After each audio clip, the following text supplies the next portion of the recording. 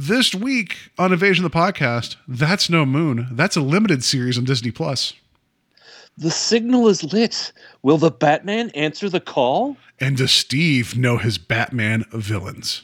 We bring you this special radio television broadcast in order to give you the very latest information on an amazing phenomenon. The arrival of a spaceship. Just a minute. Ladies and gentlemen, I think something is happening. Flying saucers have invaded our planet. People of Earth, attention. It's the invasion of the podcast.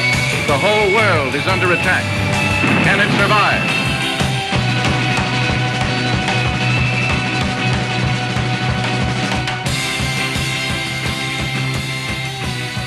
And welcome to Invasion of the Podcast, where we try to take over the world one listener at a time. My name is Paul, and somewhere out there is the Steve. Hello, everyone. I could do this all night. I'm just excited that the Riddler sounds a lot like me when I podcast, where I'm just like, and then I get really loud and angry at times, you know. That's exciting. I was like, I've been seen. You also do the podcast in a full, pleather, get up and mask, right? Just yeah. I mean, I just want to seal the juices in. I mean, this is like liquid gold that goes on, you know? So yeah, we'll be talking about the Batman, which I like that we're doing like a Batman voice, which I don't think Pattinson really changed his voice with this. I mean, did he? Like, I didn't hear a distinct like Christian Bale Batman voice change. No, he didn't do the Christian Bale. He went more Keaton, which was just to use like a little bit lower version of their own voice. Which was fine. And he was more subdued. So yeah, we'll be talking about the Batman. There will be spoilers. We'll throw out the timestamps when we get there in the show notes. So warning everybody, if you've not seen the film, I mean, you might still be watching it right now. It is 8 years long. So, you know, we'll let you know. Like, so if you've not seen it yet, you can avoid the spoilers. Yeah, I mean, it's going to be a long talk probably, but hopefully we'll try and avoid, major spoilers. I don't know. Like, we'll see where we get, but I'll throw out the warnings. I'll put out the timestamps. It'll be great. And then we have a game about Batman villains. It's it's a lot of real or not Batman villains, and it's just me being an idiot. So we'll see how much of this that you appreciate, Steve. Some of the things that I may or may not made up is pretty stupid. So I hope that you appreciate it. Well, all right. So yeah, let's just get into our weekend talk. So what did you get into this weekend, sir? All right. Well, there were a couple of things that I'll make mention of. The first one is we watched, I think it's Carol versus Joe on Peacock. The main reason that we watched it is Kate McKinnon. My wife absolutely adores Kate McKinnon, as do I. And just the idea of like, oh, she's playing Carol Baskin, that should be entertaining. I'll say this, the miniseries, it's 8 episodes long. And it actually cut into us finishing or continuing to watch Yellow Jackets. I couldn't think of the name of the other show. My apologies. We didn't get back to that because of Joe versus Carol. I'll say that it's an enjoyable watch, but honestly, all the crazy twists and turns. You know how crazy the story gets, and nothing's ever going to top that documentary for like, hey, here's like 4 years worth of crazy batshit footage. Like, here you go, and every episode's going to get crazier. And I think that happens a lot of times with true to life stories where it's like, oh, the movie doesn't do how crazy the actual story is justice. That's probably fair here. It does try to give a little bit more of an even hand to Carol. Because I think it's based on either her, I don't know if she wrote a book or something, but Kathy was looking into it. She's like, oh, it seems like it's more of her story and told from her perspective. So they probably struck a deal with her. But they did go to some lengths to also show like, hey, Joe wasn't always an asshole, and these are the things that happened in his life. So it's interesting from that respect, but it's not something that like I would say you have to absolutely watch because you're like, when Tiger King hit, I know that you grew like very tired of it very quickly, but when it hit, like everyone was talking about it. I don't think that this is going to measure up to that in any respects. But I'll say that the cast is really good. Kyle MacLachlan plays her husband in it, and I wouldn't say like, he's unrecognizable, but like I didn't really think of Kyle MacLachlan, the actor. And it's not like he's in Colin Farrell-esque makeup a la the Penguin. He's just got some gray hair. He's got gray hair and he wears glasses. But the way he talks, the way he moves as the character, I didn't see Kyle MacLachlan. I saw her husband. So great performances in the show. I just don't think that it's a must-see. I mean, if you've got time to kill and you're interested, it's worth it for the performances. Gotcha. This almost feels like a thing that had it been made before a documentary was actually presented of the story, it would have probably went like gangbusters. You know, like there's times where you see movies that are like based upon true events. You're like, oh crap, or whatever. And then later on, it's like, here's the actual story of what happened. I think because this was reversed, and my exhaustion with Tiger King wasn't the documentary, even though I felt like it was a little stretched at times. I didn't watch season 2 because I just like a complete cash grab and from Netflix. It was more of how I understand it was the beginning of the pandemic, but it was like, okay, is there anything else to talk about now? I'm good. You know, like, cause it's just everybody like work stuff. Like everybody's like, did you see Tiger King? Yes, I've seen Tiger King. Thank you very much. Like just, you know, that's all. It was one of those like white hot moment, like pop culture zeitgeists. That's like, cool. I'm good. I'm so good. I don't want to talk about this anymore. They're all assholes and these tigers died, you know? Yeah. The last season of Superstore starts after the pandemic, and their whole first episode of their last season is about all the things that were going on during the pandemic and how it affected the store. And I mean, it actually plays throughout the entire season, but like I think they cover like the beginning of the pandemic through whenever their season starts. But what's really funny is there's one point where this guy he's like the maintenance guy there. I'm blanking out his name, and I feel bad. His last name's Barinholtz. It's not Ike, but I think they're maybe related. Okay. But he's talking to some people, and he's like, "Oh my God, we got to talk about Tiger King. How crazy is Tiger King?" And they're like, "Yeah, that was like 2 months ago." And he's like, "Damn it! I wish I hadn't gone to the ICU for my COVID." Oh, yeah, that's fair. I mean, yeah, I know you have spoken the virtues of Superstore. I've not seen any of it. That might, considering I smashed all of Letterkenny in it, like, you know, like a weekend, that might be something I need to get into as well, because, well, that and the last season of Brooklyn Nine-Nine, that's something that's been on my shelf for a while to get to, my you know, virtual shelf. But yeah, that sounds like another show I should get into. It's funny you say that, because Brooklyn Nine-Nine is one of the shows that's on our virtual show, our shelf that we need to get to. We've started it like twice, and we've enjoyed it enough, but for whatever reason, we just get distracted and start watching something else. So fair enough. That's something that we need to sit down and watch. But I would say Superstore, think of it kind of like Parks and Rec in its first season, where it's like, oh, the first season's good, but it's not really the show it becomes. I mean, it kind of is, but like I think it gets okay. Their second season is where they start to hit their stride. Fair enough. Almost the same thing that happened with The Office. I think that the first 6 episodes being remakes of the British series, I think they find their footing and they go into their second season. So yeah, I'll give something like that time, because you need to have the writers find the characters and the actors the way that they kind of approach things. I appreciate that. So what you're saying is Superstore is a high recommendation. Carol and versus Joe or whatever is okay. Yeah, if you've got Peacock, I would choose Superstore over Joe versus Carol. There you go. So yeah. There you go. And then the other thing that I got into was Batman related as well.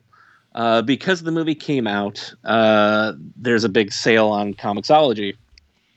And actually, before I get into this, I just want to talk about the fact that Amazon bought Comixology like years ago. I don't even know how long ago it was, but it's been years. And every time I used to log into Comixology, it would be like, hey, do you want to merge your Kindle collection and your Comixology? And I'm like, I don't really have any comics in Kindle. Like, I buy them all through Comixology. Like, there's no advantage to me having it, because I'm like, I have a Comixology app on my Kindle. and it's just more space that's being taken up in Kindle. I'm like, I'm good with it. And then one day I logged in and they were like, hey, Comixology is now part of Amazon and its own website no longer exists. We've redone everything. So like when you type in Comixology.com, it basically takes you to Amazon with a subset of the header Comixology. What's annoying is that they lost some of the good features that Comixology had, particularly at least on my Mac. When I used to be able to look at things, I could very easily look at my Comixology comics on my Mac without having to log into an app. I could just bring up the website, go and look. Can't do that anymore now. I have to read them in the Kindle reader, and I have to download that app for my Mac. You used to be able to see if you would be easy. It would be easy to see if you already bought something. And the reason I'm saying this is that, yes, I understand, if I buy something, I should know if I own it or not. However, there are a lot of collections within a lot of both Marvel and DC where they've collected things in different editions. And you might see something and be like, oh, I don't know if I have that. And you do. It's just got either a different cover or it's part of a larger storyline, whatever. And it used to be really easy to tell if you bought something or not, for one. But you click into it, or it would say either read or buy. Those were the two options, because if you already owned it, you could read it. Well, you can't do that on Comixology now. So when I have to click into it to see if it's something that I previously purchased, which I know, first world problems, guys. I get it. But it's annoying. It's a bad user experience, as my wife would say. It's making me take extra steps to read my own collection or to see if I've already purchased something. And I think it's also crap that they don't have to my knowledge, they don't show that you still, because it considers Kindle as separate from Comixology, it'll let you just buy it again. From what I can that's tell. terrible. Yeah. So those are my major gripes. So I'll just, now that those are out of the way, I've done my old man get off my lawn. With that in mind, there was a sale on Batman stuff. So I looked through and there was stuff that I was like, oh, you know what? I have not read this. I've not read that. I'm going to buy these. One of the purchases that I made was Three Jokers, which is a storyline, I think, from either last year or the year before. It's written by Jeff Johns. It's drawn by a gentleman by the name of Jason Fabok, who I've not seen his work before. But it's beautifully drawn, particularly if you're doing it like I was doing it on my Kindle. So I think my Kindle is just your normal iPad size. I don't always use guided view, but his panels were so perfect that it was just every panel was blown up to perfect size, and the artwork was spot on. He's an artist who I've not seen any of his other stuff, but he's really good. So I'm going to look into more about him or other things that he's done. With that in mind, though, the story, while I enjoy it, the whole conceit behind it is that there's three Jokers. One of them could be the original Joker. Maybe none of them are the original Joker, but they're trying to create another Joker. And I was with it all the way through. And it's not that I disliked the ending, but there's something that happens at the end that's revealed that impacts the Killing Joke. And I know that it's the gold standard, and I may hold it a little bit higher in my esteem for stories, but I'm not always a big fan whenever writers are like, hey, you know what? I'm going to do something today that's going to affect a story that was written 30 years ago. It's not the change. It's not I'm going to be able to read, or the next time I pick up Killing Joke, that I'm suddenly going to be turned off by it, or this is garbage to me now. And I would probably be far more invested in this type of change if it was Alan Moore, who will never work for DC again, because he's pretty much sworn off not only superhero comics but also DC in general. If he was like, hey, I've got a sequel to The Killing Joke, I'd be far more interested in that. But the fact that this ties into that story, and I'm like, I don't know. I know, like, for instance, for you, a big story that you talk about a lot of times. Maybe I should read it, depending on how many issues it is, so that we can talk about it. But Sins of the Father and Spider-Man, that's something that takes a 2-issue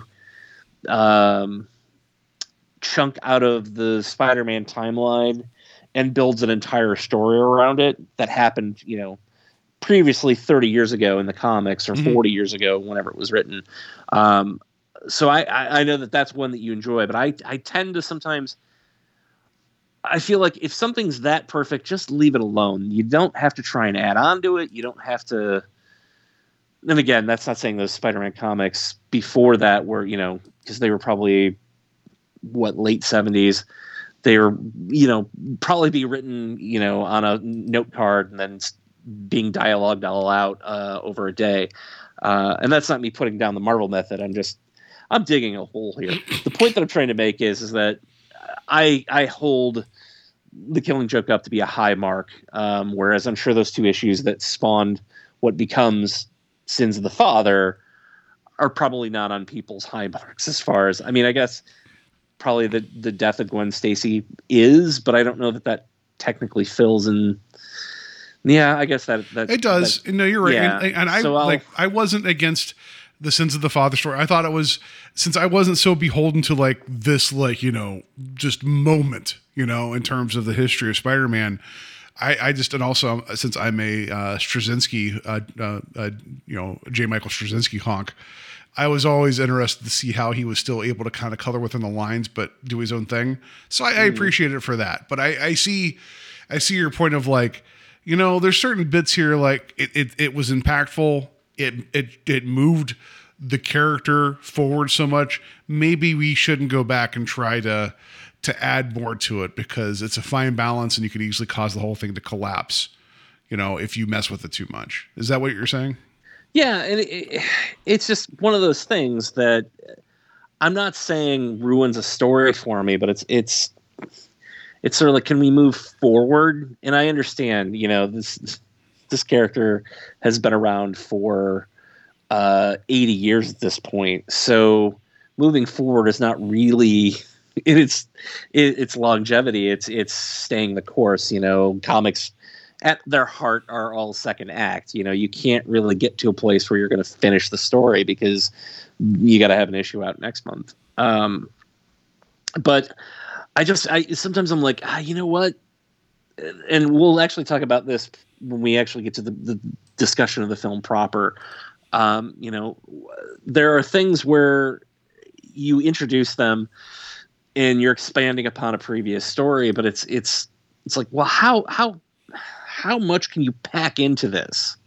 Before we go somewhere new, I guess is the best way of putting it. And instead of, well, we're going to give you something that you didn't know about that happened during The Killing Joke. Now, it's just, I'm not a fan of those types of stories. And I guess, all sequels are that way. So I'm fairly bad at making my point here. No, what you're saying, it feels like in the Spider-Man 3 film, the original Raimi one, where it's like, oh, the Sandman was part of this. It's like, no, Flip Marko, they kind of shoehorn this in. It's like, that's not the story we knew. We don't need to be attached to Uncle Ben's death because of him. Is that kind of what you're saying, where it's like, you're just adding too much on here? It doesn't really add up. Yeah, and I think there's just also a point where it's just like, can we leave well enough alone? Yeah. I'm just not a fan of something coming along that's like, oh, you're the last 30 years of comics, you didn't really know the real story or whatever. Here's the Clone Saga. We're going to ruin Spider-Man. So those types of twists I don't enjoy, and it literally is probably the last 10 pages of the collected edition. So it's an interesting story, and it plays with Jason Todd's character quite a bit. And that's something else. When they brought him back, I was very much of the camp. He's dead. He's been dead for, 20 years at this point. Why are we bringing him back now? I have a whole thing with Batman where it's like, if everybody around Batman except his parents keeps coming back, I'd just be like, what the hell? Like, what is going on? I've come back from the dead. My sidekicks come back from the dead. Superman's come back from the dead. Wonder Woman's come back from the... Everybody I know has come back from the dead except for my parents. Like, am I just being punished at this point? Yes. Yeah. Ace the Bat Hound has lived 75 years. I don't understand why. Yeah, no, I see your point. Like, I mean, there's like, especially with like Spider-Man when they brought back Norman Osborn, right? Like, whatever, it is what it is. Like, it's just, you know. But okay, so you're saying you recommend the three Joker story, except for the last few pages where they're trying to be a little too clever. Is that kind of how? And that's, you know, somebody else might really enjoy that, and so that's not me shitting on the comic. It's just it's one of those things that I'm just stuck on. Because we've talked about this too with films where I'm like, I'm sure that I would enjoy The Ring, but I can never get past the fact that what's the general conceit? Why is it on a video cassette? Why this? There's no reason ever given that it's a videotape. So I don't know. I guess in some ways, when I get hung up on something, it does happen to just ruin my enjoyment overall. Sometimes I get past that. You know, I'll say this. When I first saw Shaun of the Dead, I hated the ending. I was so mad that they didn't kill themselves at the bunker. And then, like, my second viewing, I was okay with it. But, like, the first time I watched it, I was just mad. I'm like, this movie could have been great if only they killed themselves. Like, I don't. That also probably speaks to my headspace. But I was. To be fair, that's how you want most movies to end. Yes.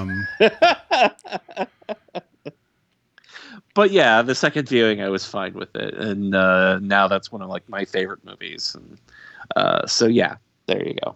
Okay, so all right, so that's what you got into for the weekend, and that yeah, there's a lot to unpack there. I'm kidding. Like, no, thank you for telling me that. It's a lot to consider, especially the Batman stuff. Yeah.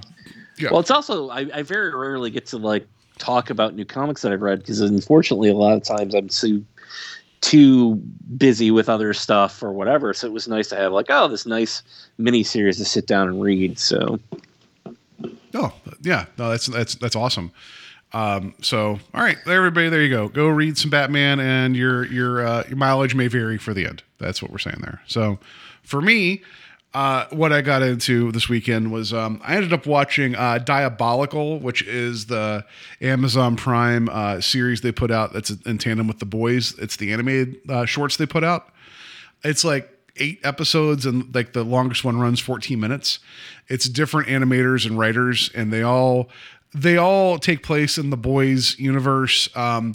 They're canonical, non-canonical. They say the very last one that they put, like the 8th episode, is actually canon to the actual live series, but it's kind of akin to like the different approaches like Love, Death, and Robots, and it's also kind of like how they play fast and loose with the way like Star Wars Visions was. In the sense of like, no, just tell your own story, see what goes on. Like the second episode is from Justin Roiland, and I forget the other guy's name, that they're guys behind, like Justin Roiland is one half of the creators of Rick and Morty, right? So that's that same animation style. And it's a story of like these kids put in basically like an orphan home for the kids that were subjected to Compound V, but have like oddball powers, like what happens to them. And it is goddamn violent. And it actually has kind of a sad ending to it, but it's like, you could just tell that Roiland's like, I could do things here I can't do in Rick and Morty. And it's like, oh God, what is going on here?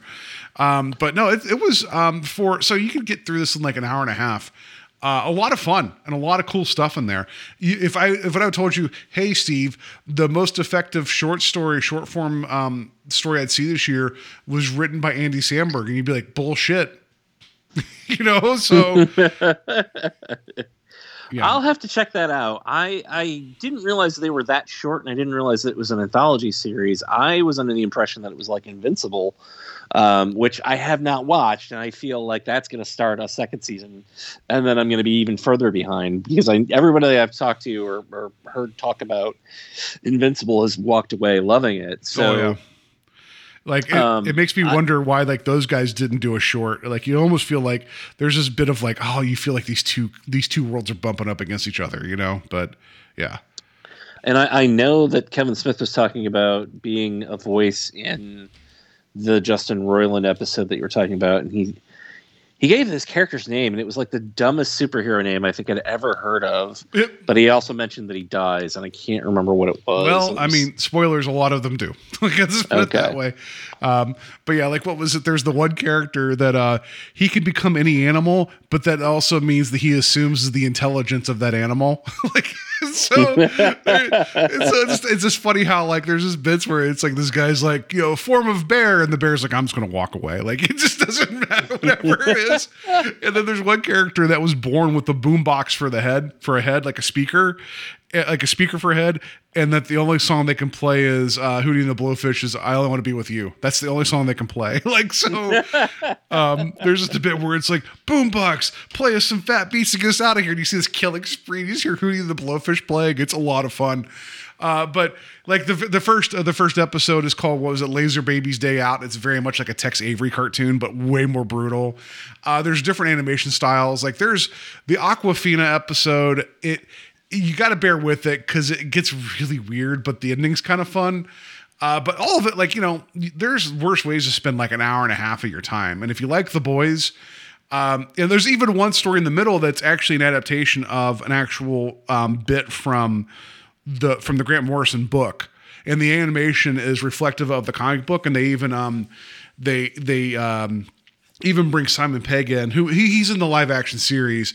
He plays the father of Huey in the series, but in this he actually voices Huey, which I know was Grant Morrison. Yeah, he wrote The Boys, and he actually based. I think that's Garth Ennis. Garth Ennis. I'm sorry, Garth Ennis. Forgive me, I'm wrong. Garth Ennis, but he actually based the character of Huey when he wrote the comic on Simon Pegg.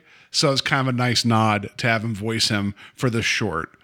But yeah, it was cool. It was cool. I dug it. I enjoyed watching it, and it's there for people to watch. If you like The Boys, check it out. A lot of cool stuff in there. So other things I want to mention. Sorry, go ahead. Oh no, I was just going to interrupt you to say that Kevin Smith's character name was Booby Face. Yeah. So yeah, well, it's not lying. And you said that Aquafina's episode was a little odd. Her name was Areola. So. Well, kinda. You'll see when you get there. If you get there, which you should watch The Boys. Yeah. Make it sound like if you get there. Well, no, if you live long enough, Steve. Well, have you watched I'm sorry, you said you have not seen Invincible, but you've seen The Boys, right? Yeah, we've talked about. Yeah, I think so. I get confused. I'm sorry. My brain's just, it's a booby brain. It's a booby head brain. It's just full of Hootie and the Blowfish right now. No. But yeah, so since you're already caught up, check it out. And then watch Invincible. But yeah, you'll I know you have seen some Rick and Morty, but I think you'll appreciate just what goes on in this episode of how ridiculous it is, that segment that Justin Roiland did. Because I think that the segment's called "The One in Which Their Kids Kill Their Parents" or whatever, and like the description is, well, it is what it says. Like it's so straightforward. So yeah, so got into that. Still playing Red Dead Redemption, still being a shitty cowboy. So there's that going on, and then. Sunday night I ended up watching the AEW pay-per-view called Revolution, and it was like 4 or 5 hours. Awesome pay-per-view, amazing matches, like not a bad match on the entire card. So it was a solid entire show, like front to back. There was a dog collar match, meaning the two guys had dog collars on, and then they were attached to a chain, so meaning they can't like run away from each other. It was very bloody, very brutal, a lot of fun. Gross, a lot of fun though. So there you go. So just watching men fight each other for sport, good time. So Monday night, I ended up going to downtown Cleveland to see a taping of Monday Night Raw, the WWE show. I had never been to a Raw taping before. We had excellent seats. It was crazy, like the seats that we had. Raw is a 3-hour live show, right? That goes off, and so it was weird dealing with like the commercial interruptions, because what would happen is that people would be introduced, you'd see their music, they'd come to the ring and everybody would like boo or cheer them, and then like the lights would go dark, and then we'd see like ads on the screen, like this large screen for things, and then when they're coming out of the commercial break, their music would pick back up and they'd be back in the ring like waving to people. It's like, we're aware of what's going on here, like I understand that you're cutting away for a commercial. That doesn't mean you have to stop you interacting with the crowd, but it was just more like, shh, shh, shh, shh. you have to be quiet for 3 minutes. Like, it was so weird. But yeah, no, it was a fun show. The opening bout was like 40 minutes. It was a triple tag match that was crazy, and the crowd was all into it. Like Randy Orton was there, and when he finally got the hot tag to come in, the place was just exploding. And then, but like, there's still 2 hours and 15 minutes, and then because it's WWE, you have to have a lot of people walking in the ring and just talking, like cutting promos. So it's like, you know, you hit this high point early on, and then it just felt like it was like slowly wearing me out the rest of the night. You know, like, it was like, this is amazing. Oh God, more people are just talking. Can we get to more fighting, please? Like, so. Well, and just in direct correlation too, and I know it's not the same product. When I went to that AEW show about a month ago, it was just go, match. There were some talking, some promos, but you were constantly being engaged with something. And this was like, the production value was really high. So that was a lot of fun to see a WWE product live, right? But it's like, you could tell what master they were serving, which was the TV audience and not us necessarily, you know? Does that make sense? Yeah. Excuse me. Yeah, that makes sense. I don't know. I remember going to the Hall of Fame induction for Metallica. I was lucky enough to get to go and see that at the Rock Hall, the induction ceremony, that is, back in 2009, I think it was. And I remember, you know, because it was also broadcast on Fuse, which I don't even know if that's still a channel anymore. But, you know, there were commercial breaks and stuff like that, and it was, and they were, of course, being inducted last. So it was a long night of seeing a lot of bands that either I was like, yeah, this is good, this is fine, and this is cool, but I'm really here for, you know, them at the end. And I remember being like, it felt like a very long night. And I imagine seeing like a live wrestling event like that was probably very similar for you, where it's just like, whew, yeah, I got to get to bed. Well, it's not even that. Like, I mean, like I said, the AEW show is about the same amount of time. And then when I've been to some local promotions, which I still need to get you to, the AIW shows, and those are pretty long, and there's some lulls in them, but it's like, they're just matches, right? There's actual wrestling going on, and sometimes you're into it or not. With this, there was just stretches of just people, like they do these quote unquote talk show segments where they'll bring a guy out like The Miz, because he's from Ohio, right? And they're doing this whole angle right now with him and Logan Paul. It's goddamn Logan Paul. Who was from Bay Village, Ohio. So he's like, yeah, Cleveland. It's like, everyone's like, it's like, just go away. I know you've made a gajillion dollars being a YouTube streamer. I do not care who you are. But it's like, you know, The Miz, like, you know, local boy made good. His father owns a mystery hero, you know, whatever, you know, like, whatever. It's fine. Is that true? No, he does. He owns one in Parma. Yeah. No. Yeah. So like, I'm not making that up. His dad's a very, very nice guy. So, and if you go to that one in Parma, you see photos of The Miz, because he was originally on like Road Rules, like the MTV show. And they actually make it onto like, what was it? Like, he ended up like, he wanted to be, or was it The Real World? I can't remember. Either way, he ended up making his way into wrestling because of that part of it, you know? So he's done well, right? He's a heel, but he's done well, whatever. And it's like, okay, great, we had all this. And then there's other promos, like Edge came out and cut this really weird promo, like with like the ring being like almost like blacklit, and him just being like, I have this epiphany and all these things going on. And I understand that I can now shape the business. It's like, you're Edge, cool, glad I got to see you live, but you're not wrestling anybody. Can you please go away? You know, it's just... Like, I thought that, so didn't they, you know, the way it used to be was, although I guess these were film segments, but, so it's probably different. But, you know, you'd get, you know, the Undertaker's parlor, and he would, you know, throw, they don't do Jake the Snake, or not, sorry, Jake the Snake. He was Ultimate Warrior that he threw in there with a snake. Yeah, they don't do that anymore. They don't do like, you know, the Barber Shop or the Piper's Pit. They don't, like, they do their talk show segments in the ring live, like Kevin Owens has the KO show, like, you know, like, and he Kevin Owens is amazing, but it's just like, but there's so much like talking in the second half. Like, I don't mind people coming out, like, you know, like Kevin Owens has a thing right now where he's constantly shitting on the city of Dallas because that's where WrestleMania is going to be at. And the whole thing that's been aiming towards WrestleMania this year, which is like a month away, is that the rumor is that Stone Cold Steve Austin's coming out of retirement either for a match or a segment with Kevin Owens. So Kevin Owens has been like shitting on Texas and talking garbage the entire time. And then at the end of the show, you know, he talks about like, you know, he's like, oh, you think Cleveland's any better? He just goes into it, you know. At one point, he's like, I can honestly say, I hope I am never here again. It was like him just like ripping into the crowd and making fun of everybody. Because at one point, Stone Cold's music plays and everybody stands up and he's like, Did you think he was here? You're dumber than I thought you were. And it was really fun. It was a lot of fun with him just, you know, just ripping everything, right? So that stuff was okay, but it's like the pacing was so odd. It was just, you gave us this wonderful match at the beginning that should have closed the show. That everything was just, it was really top heavy, right? That's where I'm saying there was the slog. It's just that you didn't keep me engaged so much after. Not that I didn't know I wasn't going to be here until like, you know, like 10:30, 11 o'clock at night. That's all. So, all right, this is I'm going to go off into a tangent here because, hey, that's what we do. In regards, you just said Stone Cold may be coming up out of retirement for either a match or a segment. How long has he been retired for? And B, you know I gushed about the WWE movie that starred Florence Pugh. Fighting with My Family? Fighting with My Family, thank you. I know that, you know, The Rock was a piece of that, and that was a WWE film.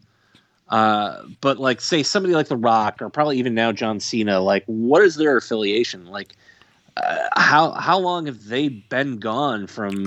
Cena, the Rock's not getting in the ring anytime ever again, probably, right? Well, so Cena was just at WrestleMania last year, if I remember right, or something. Like because last year was the summer of Cena. He was actually around to face Roman Reigns, and so he actually popped back in because he had a window of time between the Suicide Squad and something else he was filming, because he'd already wrapped Peacemaker. So he actually had a window that insurance would clear him, because, you know, since he does a lot of Hollywood stuff, a lot of companies are like, we're not going to insure you if you go in the ring while you're on this like film project, right? Same thing with The Rock.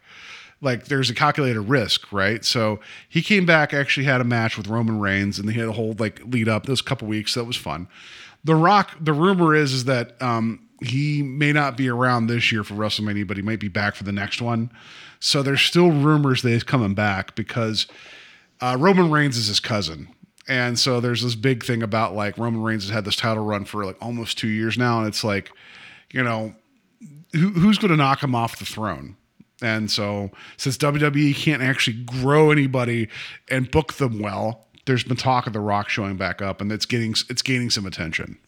So I'll say, okay, so not being a current watcher or anything like that, you know, I'll say that I understand why that's huge for the WWE, but like, and those guys are in phenomenal shape. Don't get me wrong. Like better than us.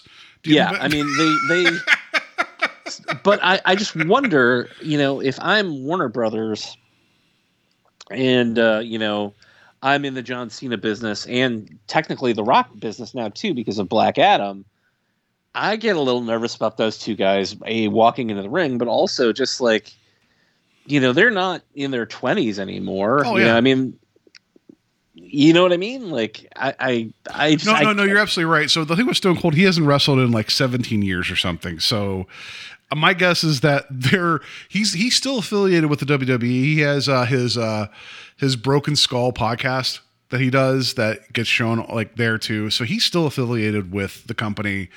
And it was Broken Skull Sessions, I think is what it's called. So like, I think they're just backing the dump truck up to get like here's your money, like show back up.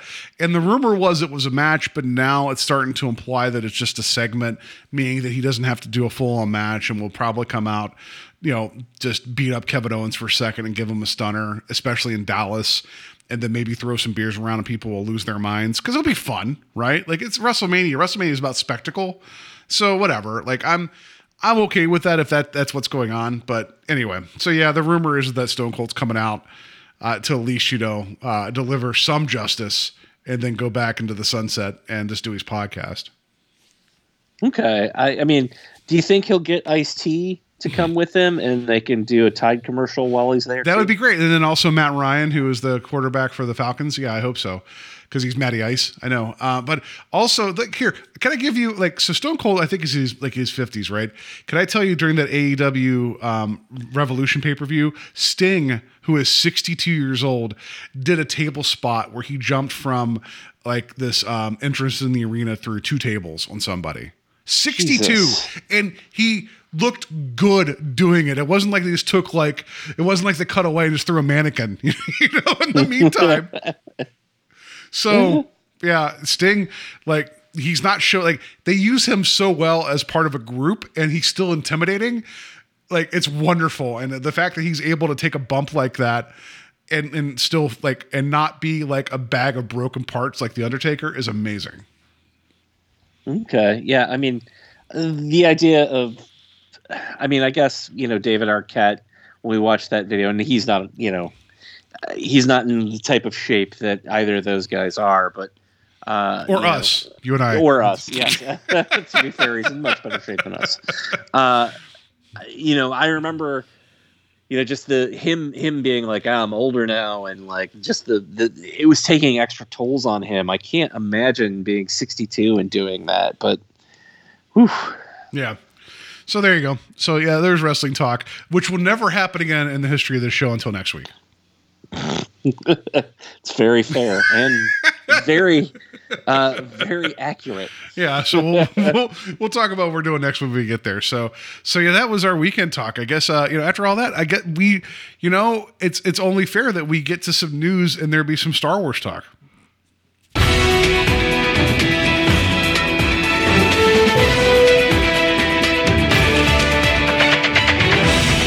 Good news, everyone.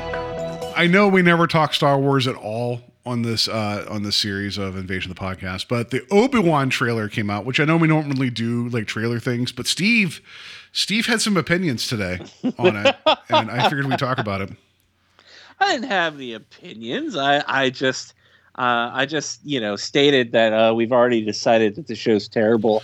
And we gave a review of not only just the trailer, but the entire series. I like that you went on the Facebook page. It's I know we're bad about posting things, but it was I checked it. I'm like, what is this? I'm like, oh, good. Look at this content. I like it. Oh, but I like that you did a snap judgment of the series based upon a trailer because that's the world right now, right? So yeah, that everyone's like, well, I should say everyone's excited for this for now, right? Until the first episode comes out. I saw the trailer. It looks really cool. I'm excited. My level of excitement is going to be different than yours. I was going to come in with a really dumb joke of I'm kind of done with prequel stories. But whatever, you got Ewan McGregor on board, you got Hayden Christensen coming back as Vader, and redeeming him as an actor at portraying a character, right? And it looks like it doesn't happen on Tatooine, which I know we've talked about that, but meaning no, I know what you mean, Steve. Of all the stories, of everything that's gone on so far, of all the other Star Wars stuff that's been shown here, if you said, hey, Obi-Wan stuff's taking place on Tatooine, I'd be like, well, yeah, that makes sense. That's the one that makes the most sense to me, and I'm not going to argue with you about it because that's where he was. You know what I mean? It wasn't okay, that's the one. So I'm not mad about that at all. It's just, but it looks like it goes other places, and that's exciting. Yeah. I think we're going to see at least 2 or 3 new maybe environments or planets. And I think that we're also going to return to Mustafar, which is where Vader's castle is. So I'd be surprised if we don't, because the last time we saw it was in Rogue One. But I'm excited for the show. I think okay. So I'm not somebody who outright just shits on the prequels. I'm also not somebody who will defend them no matter what. I've said that my least favorite Star Wars movie is Attack of the Clones. With that being said, though, I'm so glad that Ewan McGregor is getting a chance to do Obi-Wan again, but also it be his story. At no point I actually thought Episode 1 is going to be more of Obi-Wan's story, and it just turned out that it was Qui-Gon's story, and Obi-Wan was his apprentice, and then Attack of the Clones, they're split, Obi-Wan and Anakin, throughout the entire movie, but we're supposed to have this relationship built where they're brothers. Never really happens or gets there. And then by the third one, it's like, okay, they have to have this confrontation. So I'm excited that he gets to come back, because he is literally the best thing about the prequels. Oh yeah, he's so good. Yeah, he's really good. I don't think anybody would argue with that, and I'm glad that he gets to step into this character 17 years after the last time he played this character, and kind of like Stone Cold coming out of retirement, right? So, there you go. And it would be great whenever Obi-Wan gives a Stone Cold stunner to Darth Vader. Hell yeah! Give me a beer, whiskey, another beer. Anyway, get me a blue milk. I do think it's also interesting that they're including the Inquisitors, which is an idea that was introduced in the TV series Rebels. And basically, the Inquisitors are just these Force sensitive. I don't think they're ever fully trained. They're not quite Sith, but they're basically Jedi hunters that Vader and Palpatine employ. And we get to see 3 of them that were directly from Rebels. So we know that what happens to them later in Rebels, so we know that conflict probably isn't going to result with Obi-Wan defeating any of them, but it was a big surprise. It was sort of like Cad Bane showing up in Boba Fett. So there's interesting stuff at play. Oddly enough, they got Mark Hamill again. They've de-aged him down to 10. No, I'm just kidding. But I'm excited for it. His Corvette summer age is what they got him. No, no. So I from what I just saw, like someone made a comment. So this, obviously isn't verified. This people were excited for the trailer, and someone had said to another friend of mine who had posted the trailer, like, "Do you think they're going to do some callbacks to the most recent, like, was it the game that was put out, the Fallen Order game, which is dealing with some of the Inquisitors and like what they call them, the Sisters." So there might be some hinting at some of that lore, because these games were actually produced under the current Lucasfilm thing. So we'll see. There might be some tying into, because I know like you mentioned the animated series, there might actually be some Fallen Order tie-ins too, which I've not played that game, but I've heard nothing but good things about it. So that's kind of cool too. Not that I need to have this like wide-reaching net of other media, but if the lore's out there and they can present it to me and I don't have to be like, I have no idea what this is, I'm okay with that. Yeah, I think they're trying to do kind of what they did with Ahsoka, which is integrate a character who probably isn't known beyond the Star Wars fan base to the general audiences, and I think that they're doing that, but also keeping it within continuity that they've already created. And if we all know one thing that Star Wars fans love, it's their continuity. So. Well, I mean, until it isn't, and until it is, right? Like, that's until it's something they don't like. Yeah, it would be the greatest if the first 3 episodes of this was just Obi-Wan going to lay down and take naps, and they just see backstory, and then him waking up and him doing nothing during the episode. That would be amazing to me. I would love it so much, right? That would be great. Or you just see Vader in the back to tank just having memories of what was going on. I do hope, just simply for Hayden Christensen's sake, I do hope that there are some flashbacks to him and Obi-Wan, because I would like to, because that was one of the nice things that the Clone Wars series did, was it actually did build a relationship between those two that you can buy them being so, being such a painful match at the end of Revenge of the Sith. I do hope that they get to fill in a little bit more of that here, where it's like, hey, let's do some flashbacks where we get to see Hayden Christensen or Obi-Wan Kenobi and Anakin actually liking each other.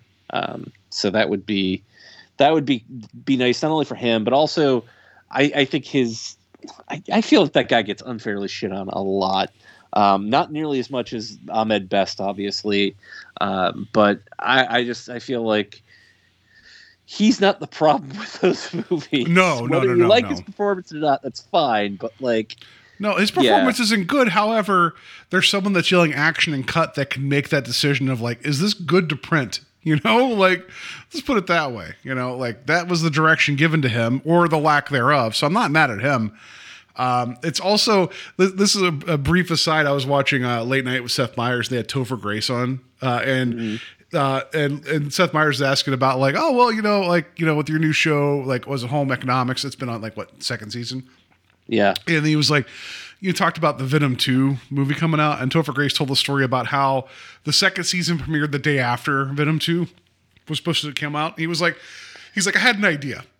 He's like, I couldn't get like Disney and Sony and everybody involved, but he's like, I wanted to have the cast of Home Economics as characters watching this trailer for Venom 2, and then he's like, I wanted my character to just be like very disinterested and be like, I don't know, it's like this Tom Hardy guy, like, what has he done before? Like this whole thing. And it was like, no. He was like, it's like, I don't know. It's like, is he good with it? It's like the entire time, like him questioning everything about it, and everyone being like, oh no, he was Bane, and he knows what's going on. He's like, I don't really know if I buy him as Venom, like just him kind of like just being disinterested and dismissing Tom Hardy the entire time. And I thought that was really funny because again, I don't think Topher Grace, what they told him to do, I don't think that, like, as much as Spider-Man 3 is a flawed work, I think that, I don't think he was the problem with that movie, Oh, so, he's not. He's absolutely not. No. Yeah, but he also told the story about like when he first got cast, he was talking to Seth Meyers, and Seth's like, "Oh, what's going on?" He's like, "Yeah, I got into Spider-Man 3." He's like, "What are you doing?" He's like, "I'm Venom." And then Seth was like, "But isn't he like a little bigger guy?" He's like, "No, it's all worked out." And Seth was like, like. It was one of these things where even at the initial casting, Seth's like, and it was funny. I did think it was an interesting idea to make Venom essentially Bizarro Peter Parker, I guess. Yeah, the Dark Mirror, right? Like, and that was fine. I like, again, that's a whole other discussion. Like, I think we've talked about that previously, but yeah, like, it would be exciting. Like, it would be exciting to see more Vader that's appropriate to the story, meaning like, and like, as much as I know, I say the word space wizards or whatever, this is a space wizard story. I'm not upset about this. You know what I mean? Like, you can't be like, it would be really cool if Obi-Wan just had a food truck and Mos Eisley and just did his own thing for a bit and see what happens. No, like, I don't need to know the story about how you met the guy in the 50s diner and Attack of the Clones, the big four-armed guy. I don't need that story. You know what I'm talking about, right? The guy that's like the weird 50s diner. Whatever. Dexter Jetster is his name. Oh, great. Thank you for that. I'm sorry, Steve, that you know that. I'm so sorry that you actually know that name. Yeah. So, like, this will be fun. And I can't wait. Like, this will be more content, like, in terms of Star Wars stuff. And we'll see. Like, this is something that I understand that it was originally percolating as like one of the in-between Star Wars movies, right? Between like the chaptered ones, much like the Boba Fett one was. Yeah. I'm much more happy to get an extended story. And like this, I'm looking forward to it. I'm sure we'll talk about when we get to the end of it, but I like, so far so good, right? Yeah. I'm excited to see it. And look, if it turns out to be more Boba Fett than Mandalorian, I'm still going to be happy that we got it. Oh, for sure. Like, I liked the Book of Boba Fett. Did it have weird pacing issues? Well, as did I. Yeah, no, it was a little weird, whatever, but, it's not, it isn't like Star Wars brings you shits the bed. It's like, no. I've seen the last, the Rise of Skywalker. I'm good, whatever. Like, I'm...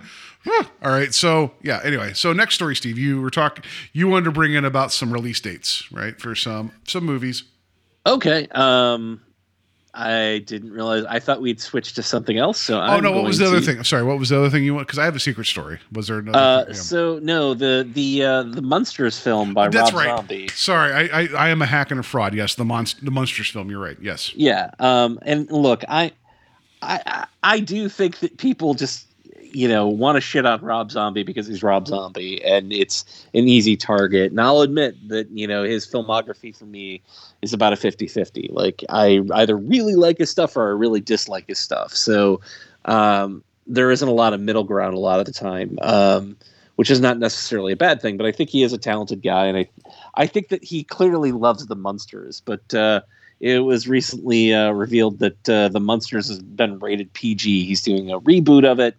And I'm just, instead of pulling up the story, I actually pulled up his Instagram post. And what I think is funny is that he wrote, "For those of you speculating, wondering, and assuming that the Munsters would be dirty, violent, and nasty, well, you are wrong. It's all good down on Mockingbird Lane." And then it's a photo that says, "The Munsters rated PG for macabre and suggestive material, scary images, and language." And I always knew that he wasn't doing some sort of dark, Devil's Rejects version of the Munsters. And he's clearly a guy who loves the Munsters. You don't write a song called Dragula without loving the Munsters, Nobody was talking about the Munsters in 1997 when that song comes out. He's a guy who's probably loved the Munsters for his entire life. So, and again, I know people are going to shit on the movie no matter what. And who knows, I might not even like it, but I do think it's funny that people seem to be shocked that somehow the Munsters was going to be PG. I can't imagine we would live in a world where it's a dark and hard, gritty reboot of the Munsters anyway. So it would be like later Tim Burton being like, "I'm going to make Pee-wee's Big Adventure," but it's like, "I'm going to make it R-rated." Like that, no, it doesn't make sense. Like you get, it's, and also I will also say Robert Rodriguez, a lot of the film, his Spy Kids films, right, and then other stuff he's done. It's like, somebody can, you could do two things. You could do multiple things. Even Eli Roth did that film a couple years ago. What was it? The House of the Clocks on the Walls or whatever it was called. That's a family movie. It's it's not you bring your love of something, you bring your talent and ability. And whatever you want to say about Eli Roth, he's, he is an accomplished filmmaker. I'm not saying I'm a fan of most of what he's done, but he knows how to bring a film across the finish line, and he has his influences, right? So I think it's kind of, what was it, Wes Craven when he did his, what was it called? Music from Another Room, where he's like, can I just do a movie where there's not monsters and not killers? It's perfectly acceptable to have creators do different things. And the Munsters is in Rob Zombie's wheelhouse, but not in, just calm down. You know what I mean? Yeah. It's we're not ready. I don't think we need that gritty. We don't need the Batman version of the Munsters, I'm okay with it. This might, well, actually, for all intents and purposes, this is probably going to be his most approachable film, right? And it should be a lot of fun, right? I don't see why it wouldn't be. I would also say, before people start crying out about how the Munsters are somehow untouchable, I would remind you that I think this is probably its fourth reboot. It's not like this hasn't been tried in the past, and it's not some sacred cow. It's not The Godfather. So calm down, people, when the movie comes out. I need the gritty original prequel called, was it it was Munsters. So Thing wasn't part of the Munsters. Thing was in the Addams Family, right? Yeah. And see, I'd ruined the joke. I've been I need a prequel about the whole person and how they lost themselves, and you got the hand, but that's not the Munsters. So the last time I think that they were rebooted was Brian Fuller, Mockingbird Lane. Yeah, which I think was supposed to be a series, and then NBC backed out and was like, "Yeah, we're just making it a TV movie," if I remember correctly. No, you're right. And that was a much darker and more realistic take. But if you look at the cast photos for this film, it's very clear that Zombie is doing a very classic version of the characters as well. I don't think he's changing too much, and I do wonder if it's going to be sort of that, does it take place at the time that it really aired, or is it, currently an updated version? I don't know. I think it could be fun. It might not be good. And if it's not, that's okay too. But you're right. I don't know if it's set in the 60s, that's one thing, because that was the Modern Family at the time. But also, if you set it now, then you still kind of have that Brady Bunch movie kind of vibe. Yeah. That could be fun too. Yeah, I was gonna say I really like that, and it's not that I just like the second one, but I really like that first Brady Bunch movie. Which is funny. I like the second one a great deal. The second one is ridiculous. When Alice just opens up the refrigerator door, and walks in and closes it, it's implying that's where she lives. I lost it. But that could be fun. It could be a lot of fun. Yeah, again, we'll see what it turns out to be, and whatever. But I'm happy to see that he's at least getting to do a little something different than what he's been doing. I feel like he's also somebody who kind of gets pigeonholed into like what he has to do. Oh, for sure. Yeah, I mean, my gosh, we're doing our year of Carpenter, right? So you want to talk about like people getting stuck in lanes. So yeah, like. Wouldn't it have been great if like you see the trailer for like a Robert zombie film? Like, you're like, oh, okay, like, oh, he's classing up the joint. We find out it's like Robert Zombieford. Like, Zombington. Like, or he'll do like The Rock. Remember, like for a while there, The Rock was Dwayne The Rock Johnson. Yeah. Now I think he's just Dwayne Johnson. It'll be like Robert the Zombie. And then, like, I don't know what his real last name is. Zelensky. What if his last name was Zombie? What if, like, we found out, like, oh, shit, he was right the entire time? But anyway, so, yeah, no, I see your point. Like, people need to calm down. And what I think we're at this fever pitch. I mean, it's only going to get worse, unfortunately, where people are like, this hot take reactions, right? And that's all it's going to be because that's what gets the engagement. That's what gets the clicks, and it's just calm down, whatever. But until we see a trailer, and until we see the film, hey, this has to still be better than Dark Shadows. That one with Johnny Depp that was okay, but not great at all. So I haven't seen Dark Shadows, but I can say safely that I hope it's not a Dark Shadows either. Fair enough. Because I don't know anybody who loved that movie. We saw it in the theater, and it was kind of like, oh, like, yeah. It was one of Christopher Lee's last roles, too. And you're like, oh, come on. Yeah, anyway. So, all right. Last news story, Steve. And this one is, you don't know this, but the world's over. I don't know if you know this or not. Here's the headline. Mysterious ancient Japanese killing stone said to contain a demon has cracked open. All right. So this was from 2 days ago, so our time is limited. The Sessiho Seki rock found in Tochigi mountains near Tokyo, Japan, is said to house an evil nine-tailed fox and recently split into two almost equal parts. Right, so this ancient rock, people would come to visit it, has cracked open. So it's called the Killing Stone, has split in two after supposedly locking away this evil spirit for almost 1,000 years. It was said to be home to a nine-tailed fox known as Tamamomo Nome. And legend has it that those who come in contact with the rock will die. So the folklore says that the stone also continually spews out poisonous gas. That's something that we have in common. It had become a tourist hotspot, attracting visitors to the mountains of Tochigi near Tokyo, famous for its hot springs. But its separation into two parts has left some people nervous to visit, with speculation that the evil vixen might have been resurrected to unleash havoc again. So, yeah. How do you feel about the world ending because this rock opened and a nine-tailed fox after 1,000 years is out causing havoc? I feel like some sort of Indiana Jones type should be researching this right now and finding out what he needs to do to stop whatever is going to happen. I feel like right now there's somebody opening up a book that's, abound in human skin, trying to figure out they're like, but how do we stop this thing? What does the fox say? Like, no, I just want to know if there was somebody around when this thing split open and what they did. Like either someone was like, I want to take a quick selfie, and this thing just breaks open, right? Or whatever, right? Because there needs to be like, if I was a local and this happened, you need to go up and like leave like some muddy footprints and some blood streaks around, right? That's what you need to do. Just to mess with people. But also I'd say this is the worst. This is like the worst blind box opening ever because no one caught anything.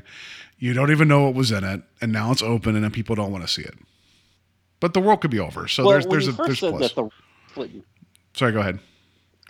when you first said no, that's okay. When you first said that the Rock split in two, I thought you meant that Dwayne the Rock Johnson had split into two, kind of like how there was the red and blue Superman there for a period in the 90s. I wish there was this Dwayne and Johnson separate, and then they had to fight it out like Superman was a Superman 3 style. Was it 3? No, it was 4, right? It was Superman 4. Yeah, no, it's 3 where okay. he fights himself in the junkyard. Yeah, that's what I need to see is Dwayne versus Johnson. Yeah, that's the best part of that movie. I need to see Johnson flicking peanuts at Dwayne, like super, like in a bar right before the fight happens. That happened, right? It's been forever since I've seen that film. Like something did occur like that. Well, the peanut flicking scene does happen in Superman 3, and they fight in a junkyard. Not nearly as sexy as it sounds, right? So no. So yeah, there is an evil nine-tailed fox out there in the world, and it could be the end of humanity. So, are you at least excited that we got there together? You know, like at least we know what's coming now. You know, at least we know how it's going to end. Yeah, I mean, I thought it'd be a pandemic or a world war, but turns out just it's a demon fox. Yeah, I mean, you know, I think I saw the meme of that posting that, and then there was the board from Cabin in the Woods, where the guy, like one of the guys was I forget the two actors, but they're pointing at like the different things. It's like who had demon fox, who had nine-tailed demon fox, yeah. like. You know? So I enjoy your last days, everybody. Now people give you grief. It's like, you don't even know the demon fox is coming. And that's why you should be like, you know what? I'm going to risk it all and have Hamburger Helper. That's what you do. Oh no. You definitely don't want to do that. But Steve, you were living dangerously. You had Hamburger Helper recently. How was that? It wasn't bad, but I did wake up in the middle of the night with not the worst stomachache I've ever had, but like I woke up and I'm like, ooh. A hamburger hangover? Yeah. That is, yeah. I don't the lure of just a pound of ground beef and a box of Hamburger Helper was calling me, so no, we all have that siren song. That was for me, it's always like every so often I can't help it. No matter where I'm at in my life, I have to have Long John Silver's. It's terrible. I have to have it. And then you get done, and you're like, why? Why did I get Long John Silver's? And I'm more like, why did I not get more Hush Puppies? Or you realize that you I should. I got 3-piece fish and more. I needed and more. I should have gotten the nine-tailed fox. 50% Hush Puppies. Right? Yeah. All right, that's going to do it for news. Obi-Wan is there. The monsters are coming at a PG rating, but it may or may not be the end of the world with a nine-tailed fox. So I think we've covered news very sufficiently before we get into our discussion about the Batman. And now for our feature presentation.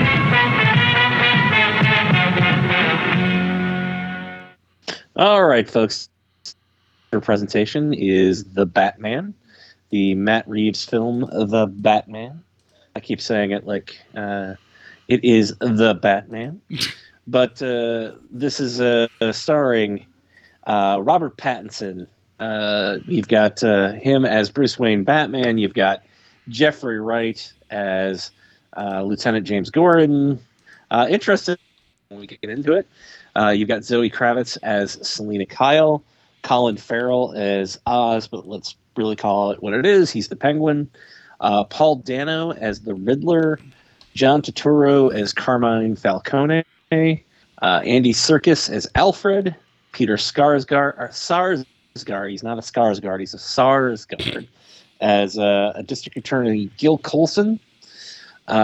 We've got couple other notable mentions here. I don't want to rate off the entire IMDb, but usually this is the point where you're like, you missed this person, Steve, and then I feel bad for not reading the entire IMDb. No, I think you hit all the major points. I mean, there's a lot of supporting characters in this film. Absolutely.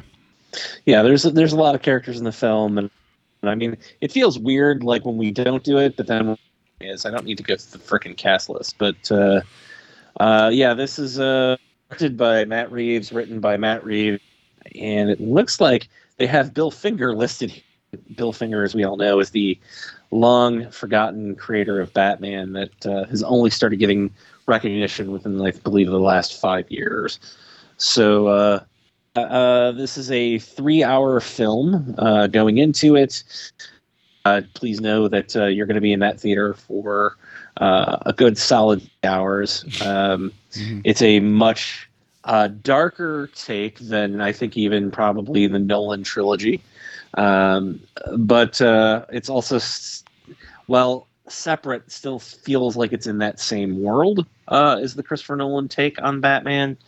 However, in my opinion, you know what? Actually, instead of just doing this, let me read you guys my non-spoiler review, and then we can get into the heart of the movie. This was what I posted during the end credits, because the post-credit scene, which if you guys have not seen the movie yet, don't bother with the end credit scene. It's not necessary, because it's not really a scene. But I just want to pull this up here. This is as the movie is, the credits are scrolling and people are leaving, and I'm just waiting for the end credit scene. My non-spoiler review was: Matt Reeves made a movie about Batman. He's actually a star of his own movie, which I actually feel is one of the benefits of the movie. It actually feels like a Batman movie and not, hey, Batman's in this movie about the Joker. Number 2, I wrote, for any changes that were made, Reeves and company did the homework, unlike Zack Snyder, who read Dark Knight Returns and stopped there. This movie is long. I'm not saying that you feel the runtime, but it does all of its 3 hours, which I think is fair in my non-spoiler review. But walking, I knew what I was hoping for. I was pleasantly surprised to find out that this psycho murder or Batman regard for human life, criminal or otherwise. I was really relieved by that, and I was excited for a new take on not even so much the Riddler, but more of the Penguin, and we'll talk about that as we get into it. But because let's be honest here, I'm going to put this out on Front Street, folks, or as I like to say, streets ahead. But the film wasn't something that we were originally planning on discussing, and then we were looking for topics last week. I brought it up, and then you were kind of like, "Well, I guess I could take a day off of work," and I was like, "Oh, I feel bad. Now he's got to take off work." But going in, like, what was your expectations, particularly since you actually took the day off to see the film? Well, the things I do for love for Steve. Oh no, I had to not be at work during the day to go watch movies in the theater. I didn't have time during the weekend. And also I knew this film was going to be a priority for you because Batman's one of your definitive favorite characters. So I knew you were going to see it when you mentioned it. I'm like, let's just make it a win-win. You were already going to go see it. I can go see it, and this will be a fun talk because I know you're like wanting to get into it, and like, why not, right? So I did take Wednesday off. I did go to the theater. However, it was a double billing, and I'm not going to get into this too much, but Steve already knows what I decided to buy a couple tickets because if I'm going to take a day off to go to the movies, I might as well try to get a couple movies in, right? So I ended up watching a film similar in theme and focus, Jackass Forever, before I went in to go watch the Batman. It's almost the same movie. No, I will say that I know this is a running theme here on the show. All right, I'm sorry. Go ahead. I will say that my viewing experience with Jackass Forever was quite nice because I was the only person in the theater. Who'd have thought going to like an 11:40 showing in the morning on a Wednesday would be an empty theater for Jackass? But it was fun. And then I went to like a mid-afternoon showing of the Batman. And I had a break in between to grab some food because I knew it was going to be a haul. And so whatever. Jackass Forever was fun. It was gross and fun and gross and fun. That's all I'll say about that. My expectations for this were, and low isn't the right word. I didn't have expectations because this is a character that's been revisited multiple times in my viewing history. This is the way I'll view this is like, okay, maybe I haven't been reading comics for a bit. Pick up this trade. This is this take on this character. So that's kind of how I've approached it. I'm like, okay, well, it's not Keaton. It's not, it's not Kilmer. It's not Clooney. It's not, Bale. It's not Affleck. Like, it's not Adam West. Like, what is this current take? So it wasn't that I wasn't, it wasn't like I wasn't interested. It's just more like, this has been taken in so many directions recently. I'm like, well, what is Matt Reeves and company going to do differently with this one? So yeah, I came into it with like no expectation. I like the film a great deal. Here, I'm going to throw one of these out here right now just to warn people. Do you know why they are called spoilers? It's going to be impossible for me to talk about some of the things in this film without getting into spoilers. So I hope you are okay with that, Steve. I liked it. It just, did it hit the heights for me that some people were talking, like some people are saying this is the best Batman film. I've seen some reactions on social media. Everyone's losing their minds over this. I don't know if I agree with that, but it's a very good Batman film. I would agree with. It is a very good Batman movie. And, I am going to gush about certain things with the movie.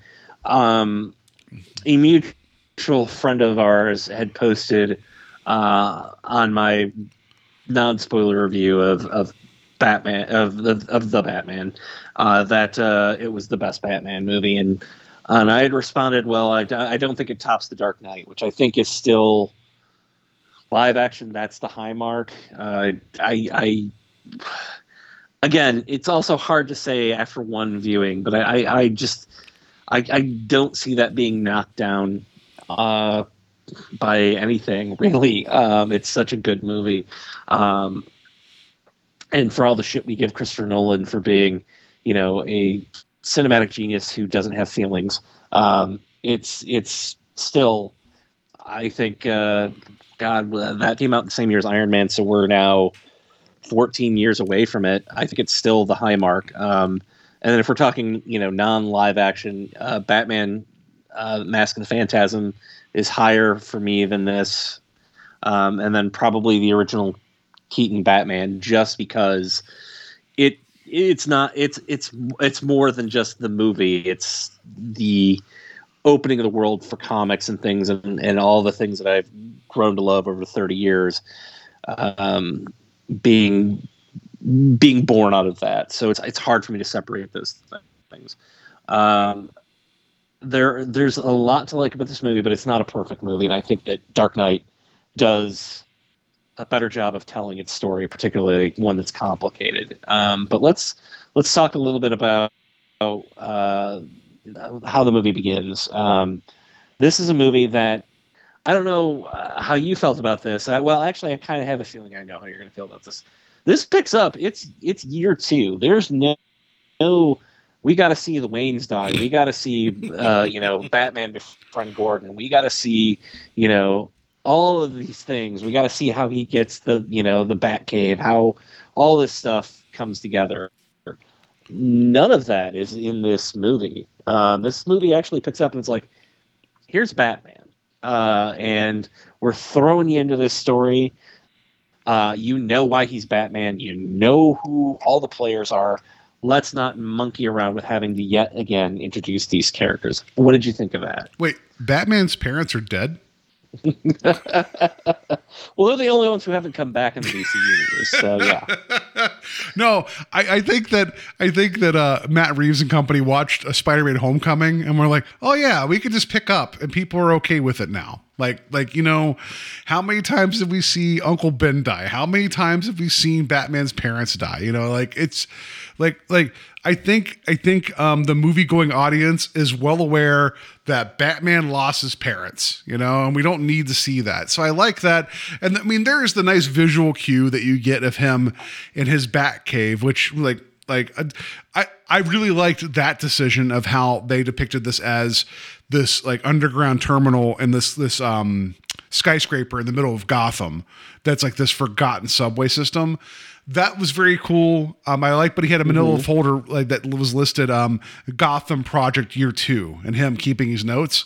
That just gives you just enough to know where we're at with him. And I was like, okay, we're in. I was completely fine with that. Yeah, and that's actually one of the things that I talked about a little bit at the beginning when I said that Batman's the star of his own movie.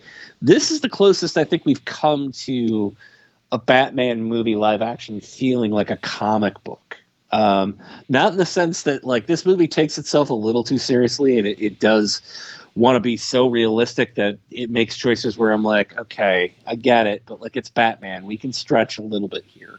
But with that in mind, you know, whenever somebody picks up a comic, you know, chances are they're not picking up a number one unless it's, you know, something that's being, you know, redone or not redone. What's the word I'm looking? Renumbered is a better word. Which happens a lot of times within comics because they're afraid of selling a kid a comic, you know, that's, you know, issue 1004. And I say kid, like kids are still reading like comics. the Silent Slasher. That's why you've renumbered your books, right? So that way people aren't confused. Yes. But, you know, anybody who picks up a book, a comic book, if they're not getting a number one, they're coming in mid-story. And I kind of loved the fact that this movie, we're mid-story when it starts. All the things that we need to know that happened have already happened. And we are able to just go into this and we're able to follow Batman throughout this entire story. At no point did I ever feel like it became a Riddler movie. Did I ever feel like it became a Selena Kyle movie or a Penguin movie? It truly felt like a Batman movie, in that we were seeing his story. And, you know, are there choices, sure, that are made that I'm like, yeah, I don't know that I like that. But, you know, I admire them for giving us a movie that's not afraid to actually tell a story about the main character. And again, you know, Nolan tried to do that as well, but like he quickly fell into that trap of like the Joker and Two-Face being far more interesting than Batman in The Dark Knight, even though I think that that's a better movie. Or, you know, Jack Nicholson and Keaton, you know, as much as I love the 89 Batman, it's the Jack Nicholson show. You know, it just is. And you could even probably say the same thing for Batman Returns. And we've talked about that on our year of the sequel. No, your point. Yeah. Like I was so sorry, go ahead, please. Yeah. No, I was just so happy to get a story that's about Batman. That's, you know, and it wasn't, you know, I keep, you know, talking about the other films, but not mentioning the Snyderverse. You know, my comment about the fact that Zack Snyder read Dark Knight Returns and felt like he had to stop there. Like this movie feels like it's well within the comics stories that it's pulling from, in the sense of, you know, it starts in year 2. It's got the bits of like the Long Halloween and Catwoman When in Rome, which is sort of a offshoot of the Long Halloween and its sequel Dark Victory. Year 0, that storyline involves Riddler doing something very similar to what happens at the end of this film for its climax. So the movie feels very much like it knows the world that it's coming from, even though it's trying to be hyper realistic. And I at least admire their paying attention to that. And I'll be honest, I was relieved that Batman just wasn't outwardly killing people. Like I can't tell you how happy I was to hear him, in a scene where him and Jim Gordon are walking onto a scene, and Gordon's got his gun out, and Batman's like, "Hey, put your gun away," and Gordon's like, "That's your rule, not mine." I really loved that moment. So those were things that I felt were really, at least they were giving me, while it's their own interpretation, they were clearly paying homage or using pieces from the comics to build their story and go from there. And that to me was like, oh God, I don't have to worry about Batman, what's the term for when you burn somebody, marking them or whatever, branding, sorry, with them, and then, murdering other people. So yeah, no, I think that's valid. I mean, towards the end when we get to, the shit going on in the dome, there's bits where he rolls away. It's like, well, you guys shot each other. Here we go. Like, what? I'm fine. It's like, I get that, like, he wants to save everybody and he can't save everybody. That's fine. I also like that we see him, like, it's very refreshing to, and like, again, I know my anchor is Spider-Man, where it's you're learning on the job, right? And you're just a kid, and in a lot of ways, Robert Pattinson's like, his dad went out for cigarettes and never came back. There's bits where he gets his ass handed to him, and it's like, thank you. He's a mortal dude, and he might misread a situation and get the shit kicked out of him. It's like that, like, but the fact is, like, it's that kind of that Rocky mentality of like, it's not a matter of how hard you get hit. It's a matter of you getting up again. I liked that in this, where it's like, he's always like, he's so driven by, this is what has to happen. I'm going to keep standing up. Like, but he gets like, there's the bit where he escapes Gotham PD with his wingsuit, right? Which, whatever, your mileage may vary. That's a realistic take on it, but Nolan did a good job with the cape that you believed. Whatever, just throwing it out there. But with him, like, misjudging the landing and just rolling and just being like, like it's almost like Peter Griffin falling on his keys. I'm like, yeah, that would knock the wind out of you, wouldn't it, Batman? Like, I appreciate that. Yeah, I agree. I'll admit the raccoon suit or squirrel suit or whatever you want to call it, that his costume quickly becomes so that he can fly. That was a moment where I was like, you know what, guys, you're trying to be realistic, but I'm not buying that this is actually realistic in the sense of him being able to survive that landing, but also the fact that it's like, you can make things visually cool. Not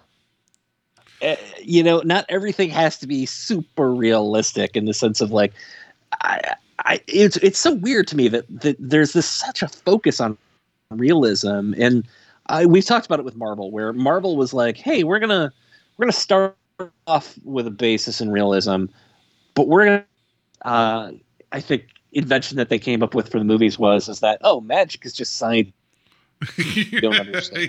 Yeah. And once you have that established, you can do stuff like Thor and Doctor Strange and all the craziness that happens. And I kind of wish that in this context, I wish that they would have embraced that a little bit more, because if nothing else, Batman is one of the most interestingly visual characters of all of comics. I think that his costume, you can spot it, without giving any detail. You can put it in silhouette and people instantly know who it is, but you can do cool things with the cape too. And, really play up the dramaticness of him just standing on a roof, or the way he moves. Like, I wish they'd embrace that a little bit more. It does bother me that they're so focused on being, realistic. I get it. I just wish they would have pulled back a little bit on that. I do like that when he's up on the roof, he looks down, he's like, oh, like he has that moment of like, this is high, and it's like, I like that. And again, him just escaping and then like messing it up, I'm fine with that. It's just, again, it's a nitpick. It's like, it's fine. It's just, he goes from being like a superhero to a guy that just drinks Mountain Dew constantly and was like, woo, like just extreme, like it just felt, It felt a little weird, but whatever. But there's grounding and realism. Fine. I liked his, like, I know they said that the approach to his suit is like kind of like he is piecing it together. I really like this bat suit. I thought it was cool. I thought it was very practical looking, meaning, again, you could be fantastical, but have somebody be able to move. And his fight choreography in this is very brutal and direct. It's very John Wick-esque of like minimum exertion, maximum outcome. In that way, I really dig that. Yeah, I'm kind of split on that. I didn't love the costume the first time I saw it. I think it works really well within the confines of the movie. I will say that and again, Batman movie, and I know they're trying to be realistic, but like you can show him dodging bullets. Like you can now. Yeah. That's fair. I'm like, that's a little much for me in the sense of like, can we have Batman? You know, in my mind, I'm like, he would have approached that a little differently. He probably would have, not let himself get shot so many times. But that's a small nitpick. I wish that they would give him a little bit more, because the brutality's there. I'd like to see a little bit more finesse, and maybe we'll get that in the second movie. But I also, and again, I always talk about Michael Keaton's Batman as being like the standard for the live action version in the sense of like the way he moved. Like the thing that I think that, because it was a complaint until The Dark Knight, where they were like, oh, we finally let the actor be able to turn his head. Well, I think that Michael Keaton was able to build all that into his repertoire, the way that he moved in that suit. And I don't know that we've seen anybody do that as good as he did. But I would like to see a little bit more of that theatricality. I'd like to see a little bit more, I don't want to say Dutch angle or, giving me a different view. But like, I liked that Batman would, instead of turning his head, he would flip completely around or move a little bit differently because he's in the suit. But again, that's really, that's not a criticism as much as it is I like one over the other. That's fair. But I was reading in the trivia that when they were putting the suit together, Robert Pattinson, we haven't even really talked about his performance yet. We'll get there, I'm sure. When they were doing like tests of the prototype, he was able to get in it and do a somersault. That's a big deal in terms of like, that opens up you shooting Batman, right? Like think about that he was capable to do a backflip or a front flip in that suit without any issue. That's crazy. That is crazy. And I did not know Keaton included. And he'd probably be like, wow, I'd really like to be able to move. Well, but then he reached out I could see why that'd be a benefit. Pattinson reached out to Bale. He's like, what should I do? But he's like, just make sure you can use the bathroom. That was like the big advice. Was like, yeah, whatever. Can you pee? That's the big question. So, yeah.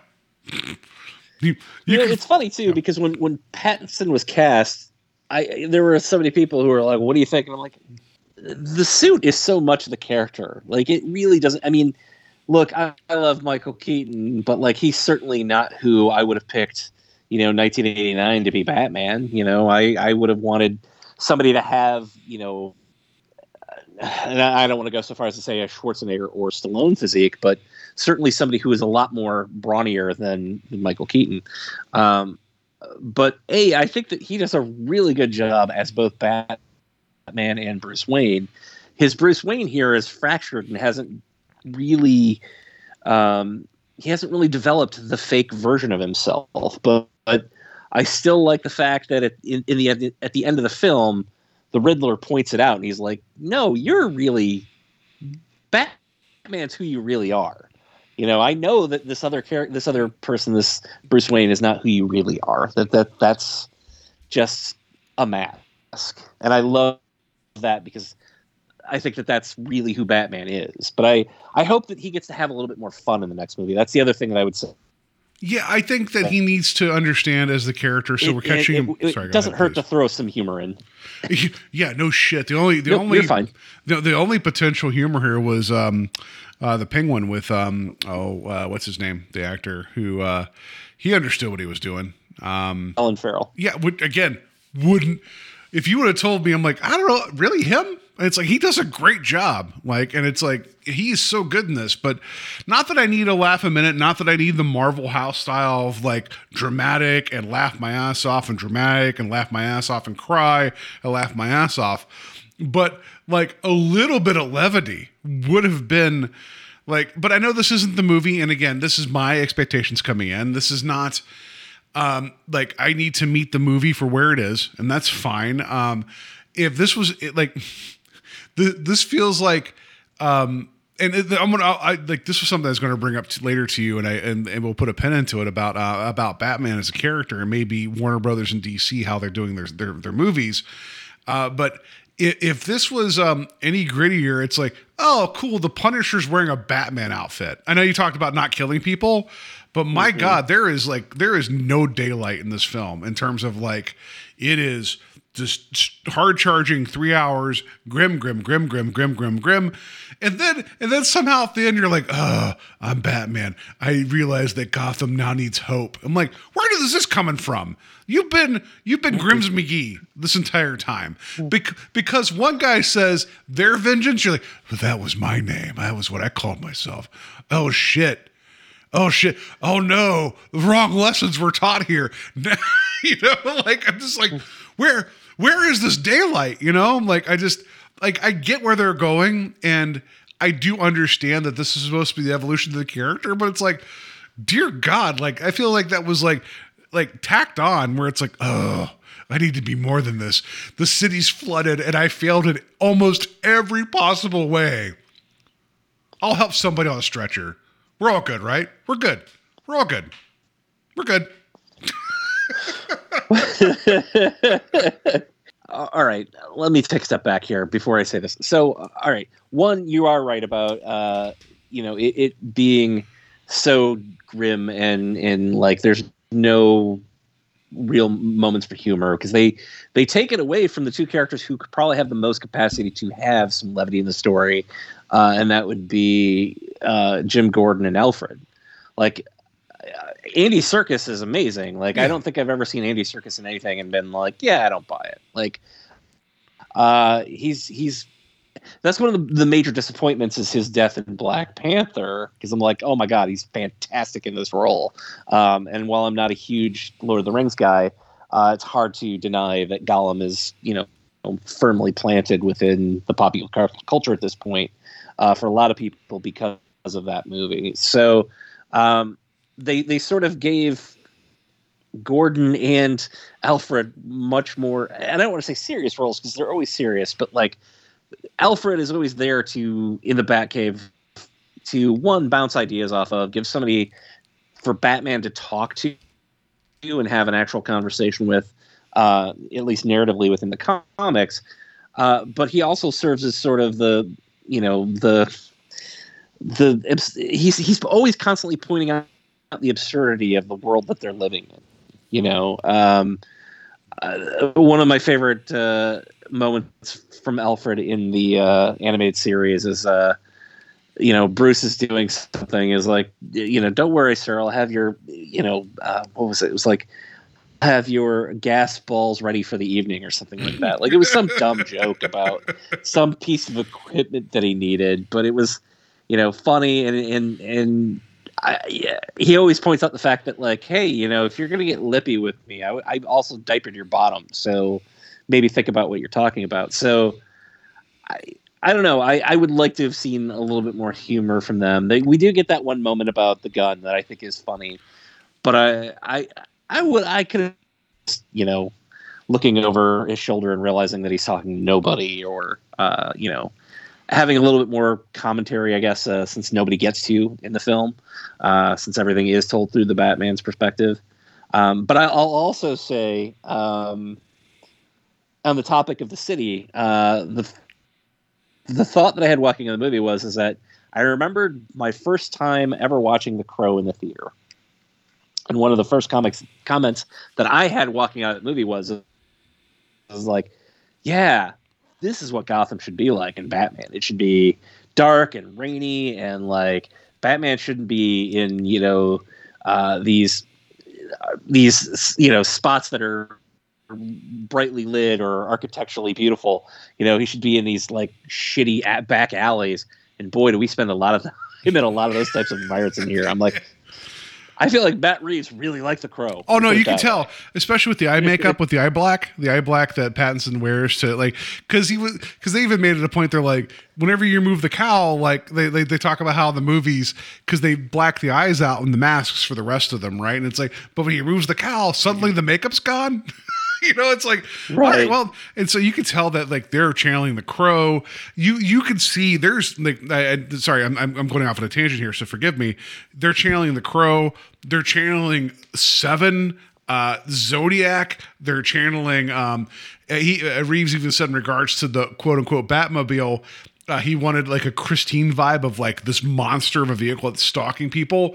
Like there like you even like you saw as an influence. I mean, as shitty as his films are, like there's plenty here. I'd even argue the original Dirty Harry with the way that they did that the killer with that too, with like the clues, which was based off the Zodiac killer.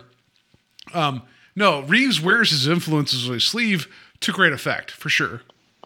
Yeah, let's talk about that for a minute here. Like, the influences of the movie. I know that this is one that you're not going to like, but I think Saw plays a little bit into this as well, particularly with a Riddler trap.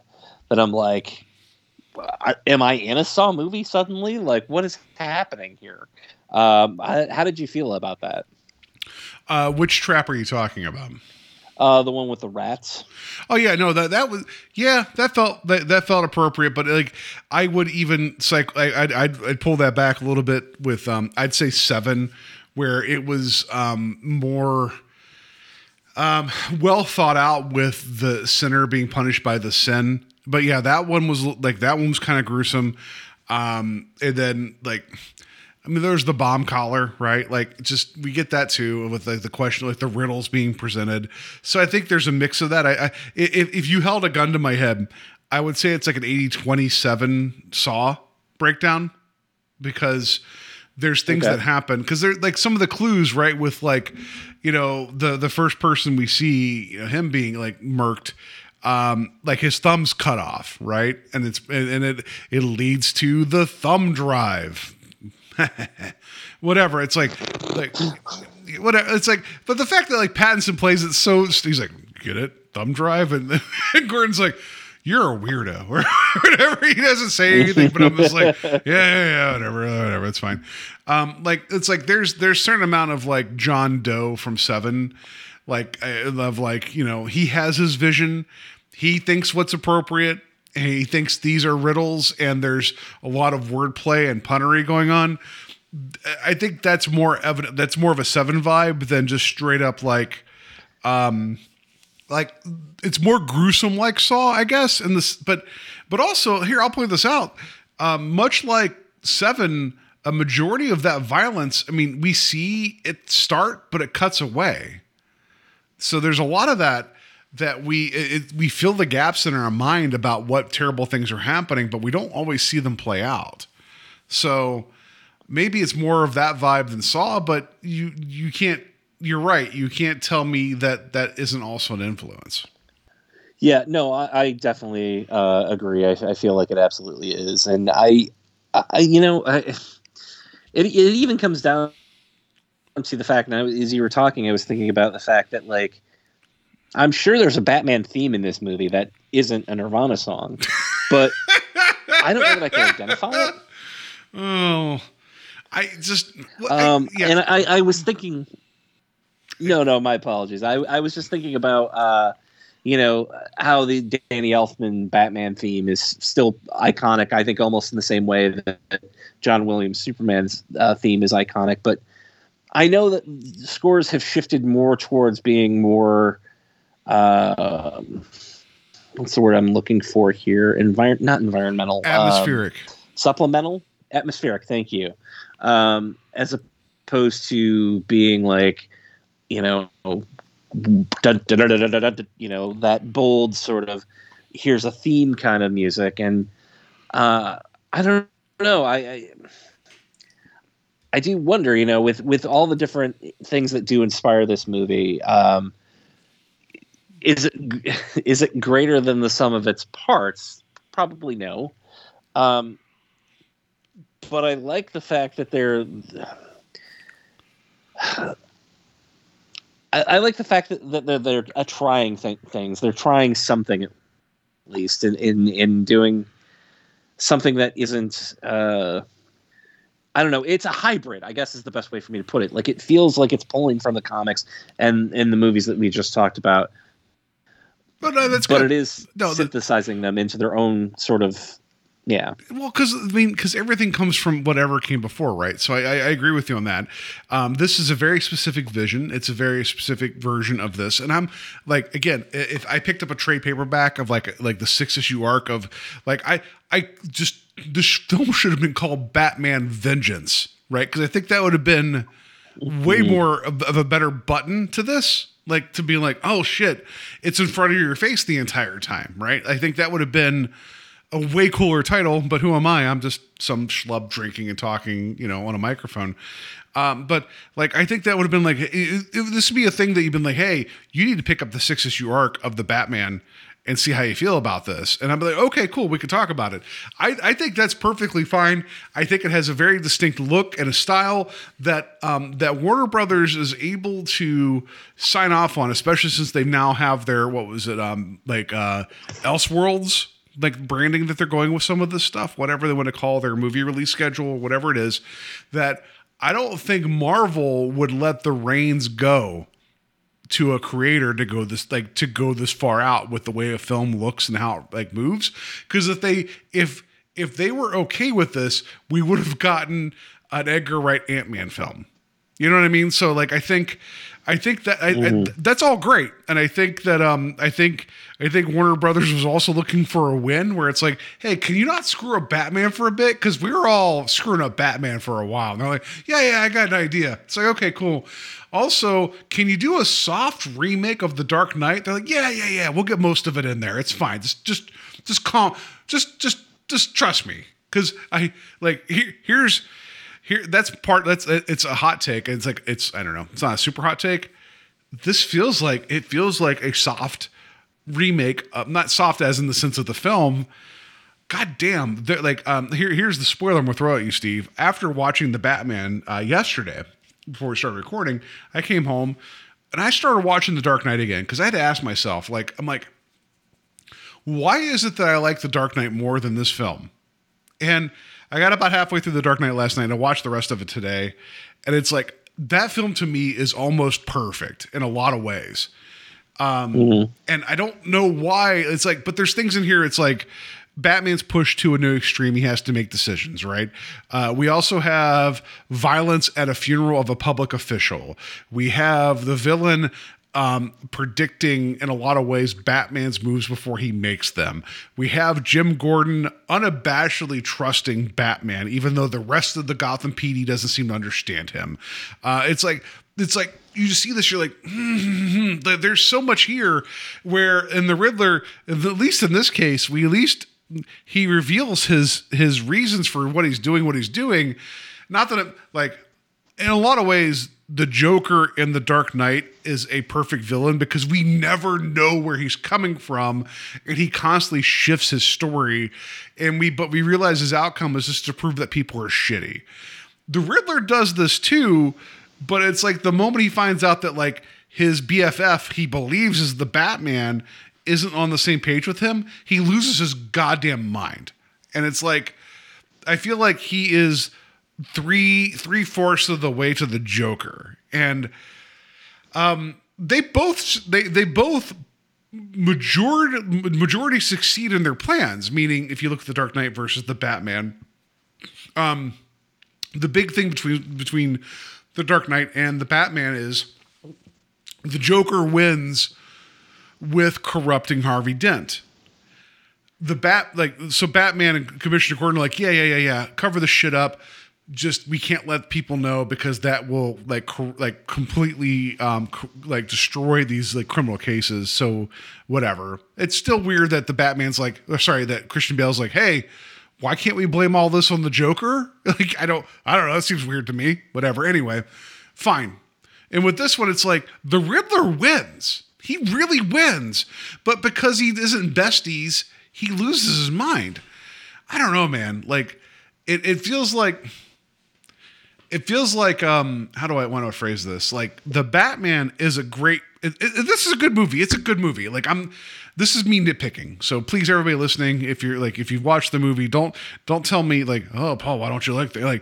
I liked this movie. I just think The Dark Knight did it better and tied up bows a little tighter than this. But I like the world. Pattinson's good as a Batman. I liked Zoe Kravitz as Catwoman. I liked the Penguin.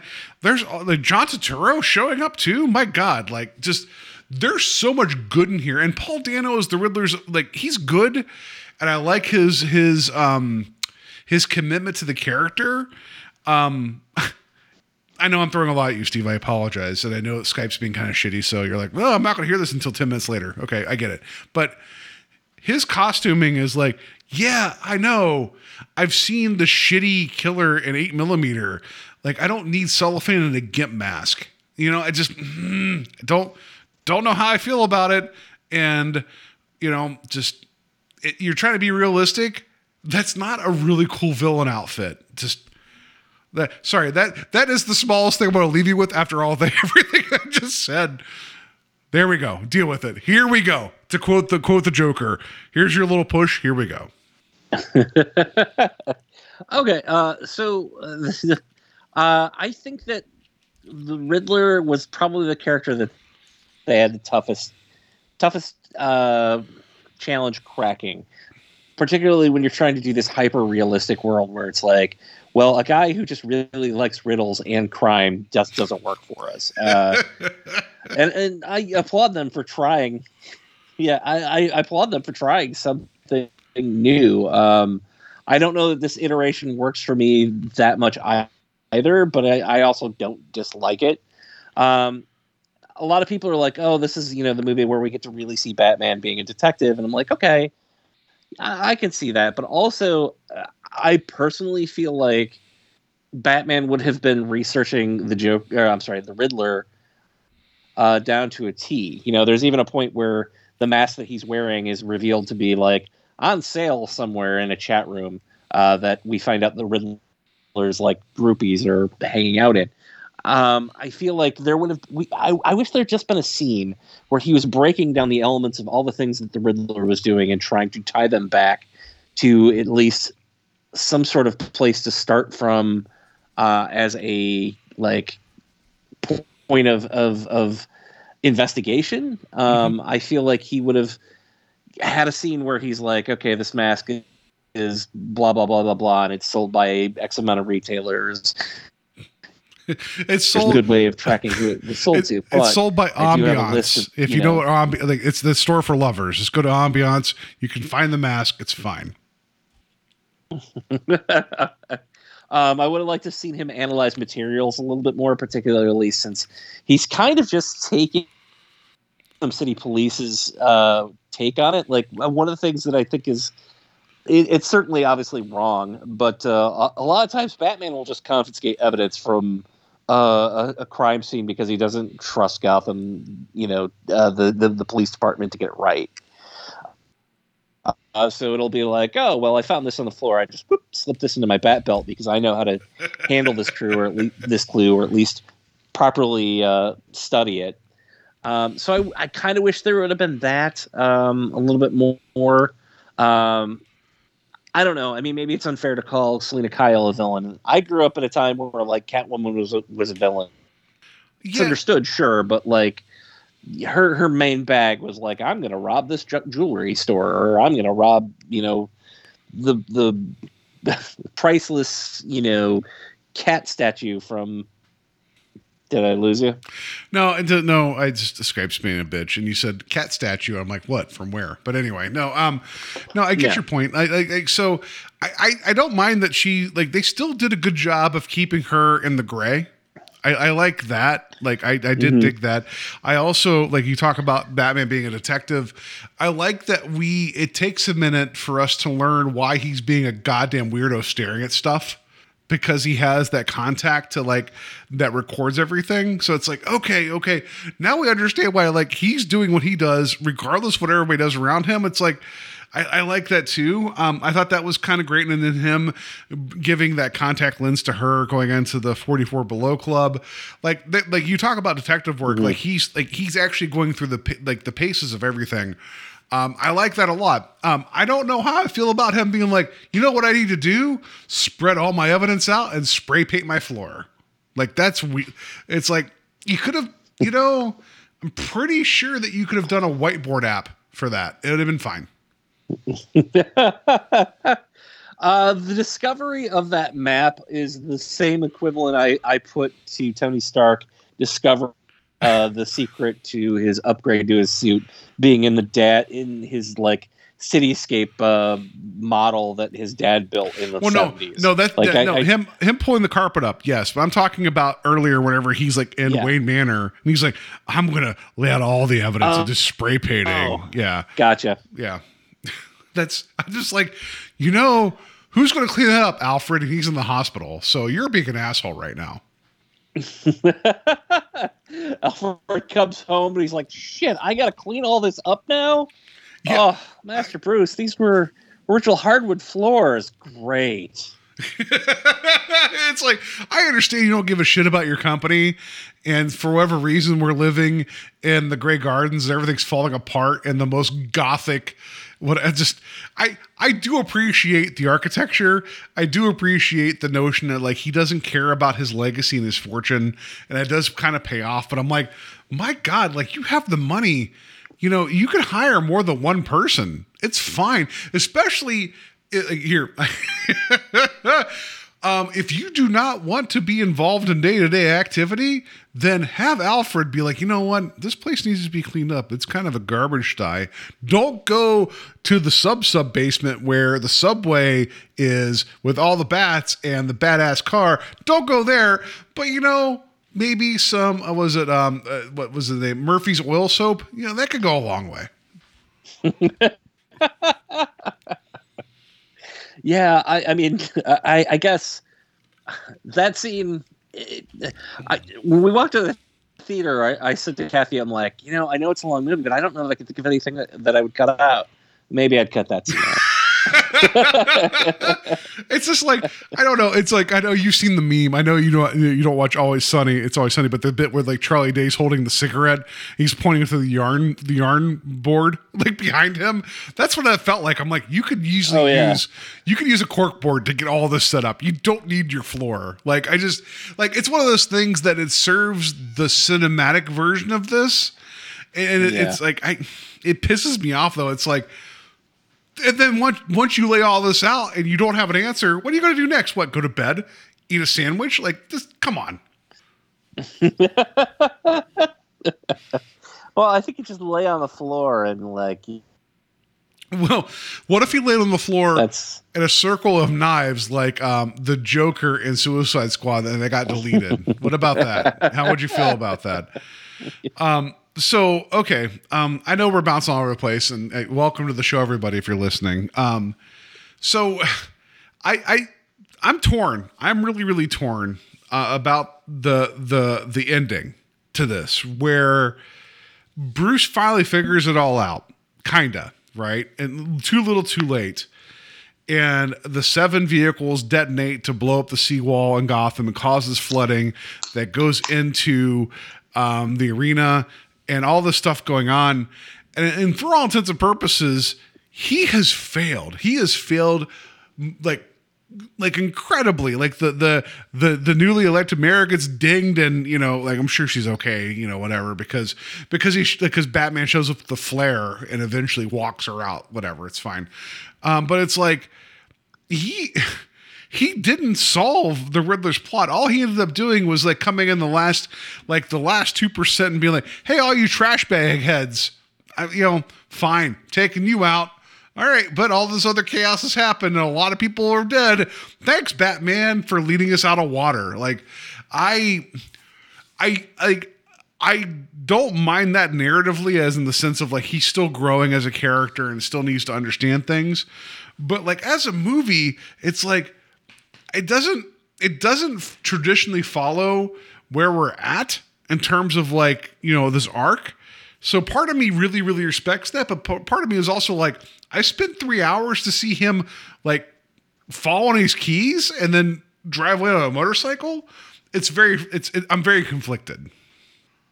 Well, I think that I don't know how to make this point without going off into a very large tangent. So I'm going to try not to. Well, we have another hour, but we're recording another. It's only 2 hours in, Steve. Come on, give me the tangent. Come on. Well, no, I think that you can't always have your hero winning. I think that ultimately, the whole movie is about him realizing that the way he's going about things is not really the right way, and that there has to be a different approach, whether it be him getting more involved in the actual, development of the city as Bruce Wayne.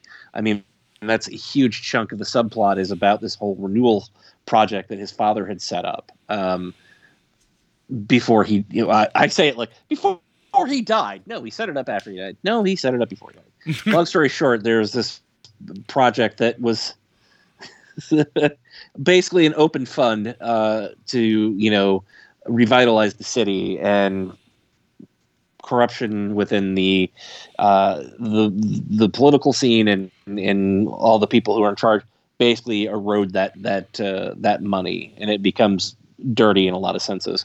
I like the fact that it's not an easy win for him. Because I think that's the other thing that Dark Knight really does is that as much as Batman wins, he loses just as much or even more. Yeah. So I don't need just him having that like, yes, I wish they would use the symbol of hope as the phrase, just because Superman's whole gimmick is a symbol of hope and blah blah blah.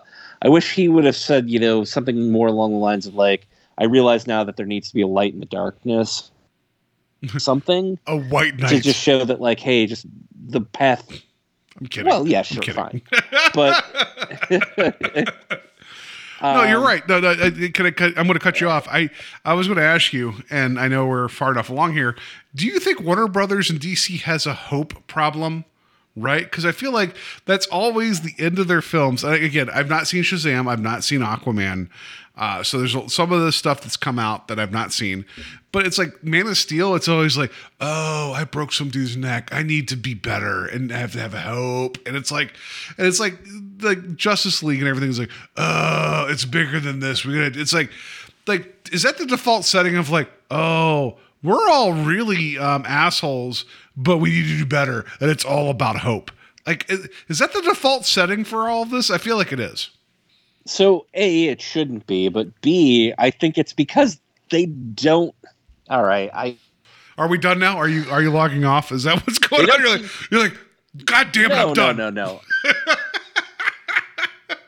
I mean, like, okay, forgive me. I'm sorry. I know Skype's being an asshole. And it's a bit of a delay. Am I wrong about this? I feel like it's like that. That's what they always cycle back to after a lot of shitty things have happened. It's like, oh, we're supposed to like wash our hands of them. Oh no. Now they're being hopeful. It just feels weird to me. No, you're not wrong. I'll say that.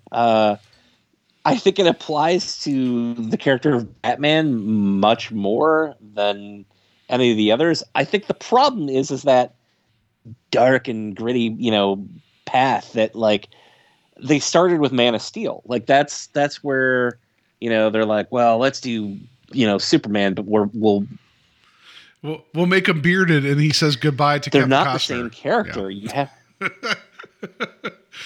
Sorry, Kevin Costner could disappear into Field of Dreams with a tornado. They're not this.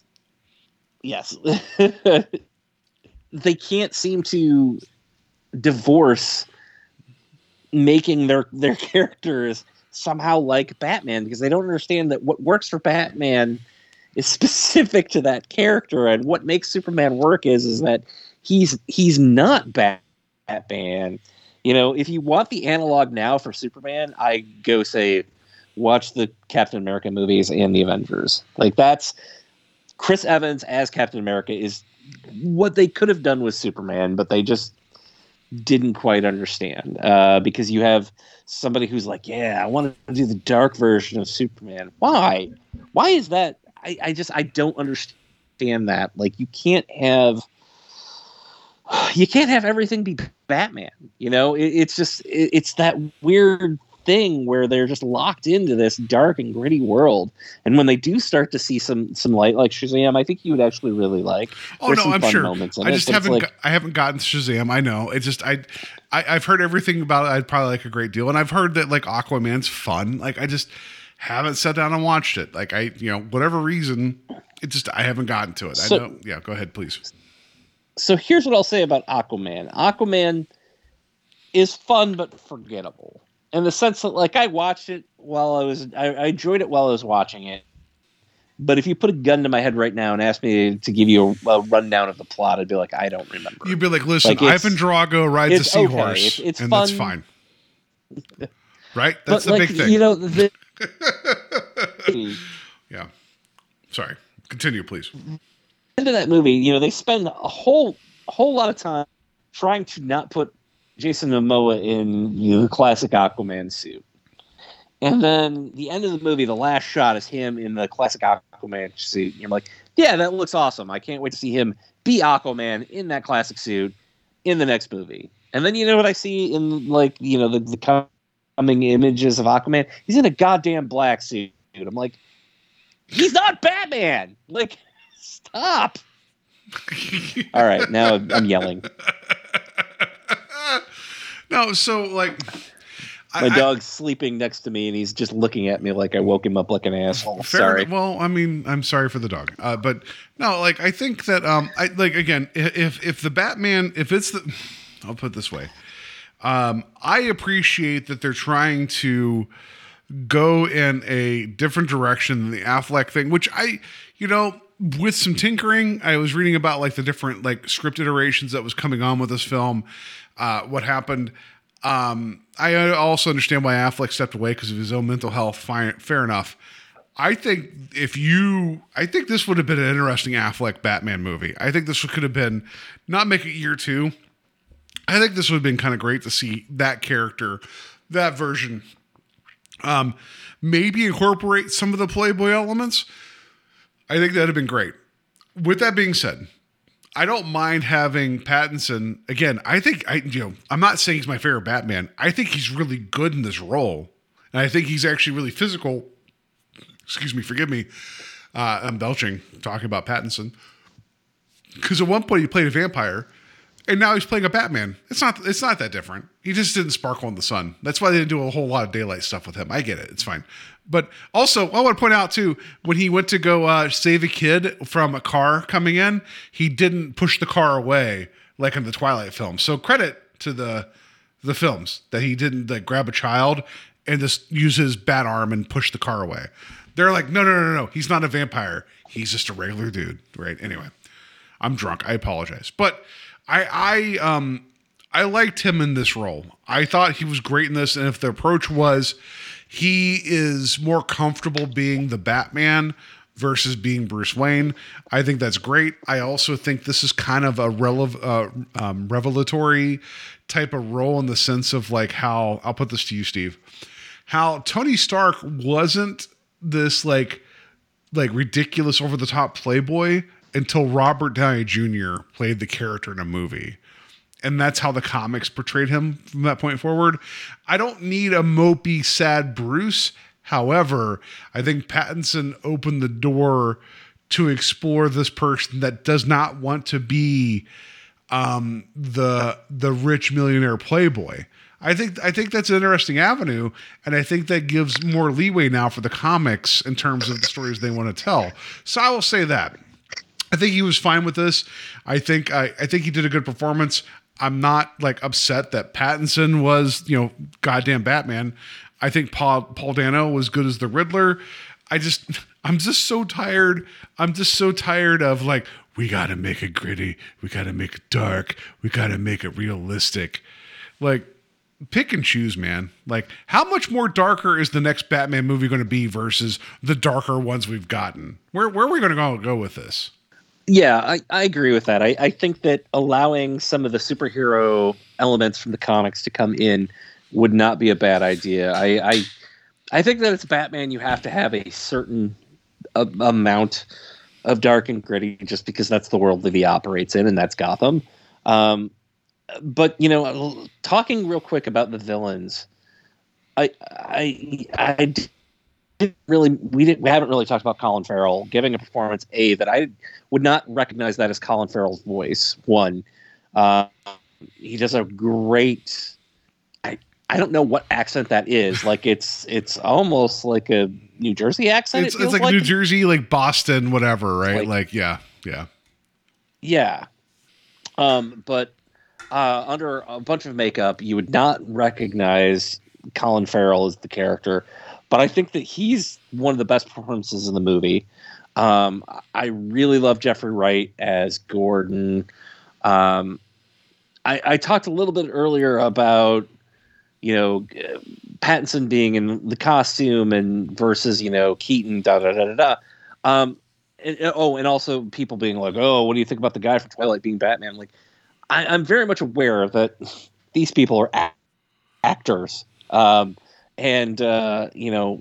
can put, I don't want to say anybody in the suit and have them do well, but like, Robert Pattinson has also worked with like a lot of directors just because he's in a vampire, series that I'm not a fan of. I don't think that should somehow damper enthusiasm of him playing the character. I think he did a really good job.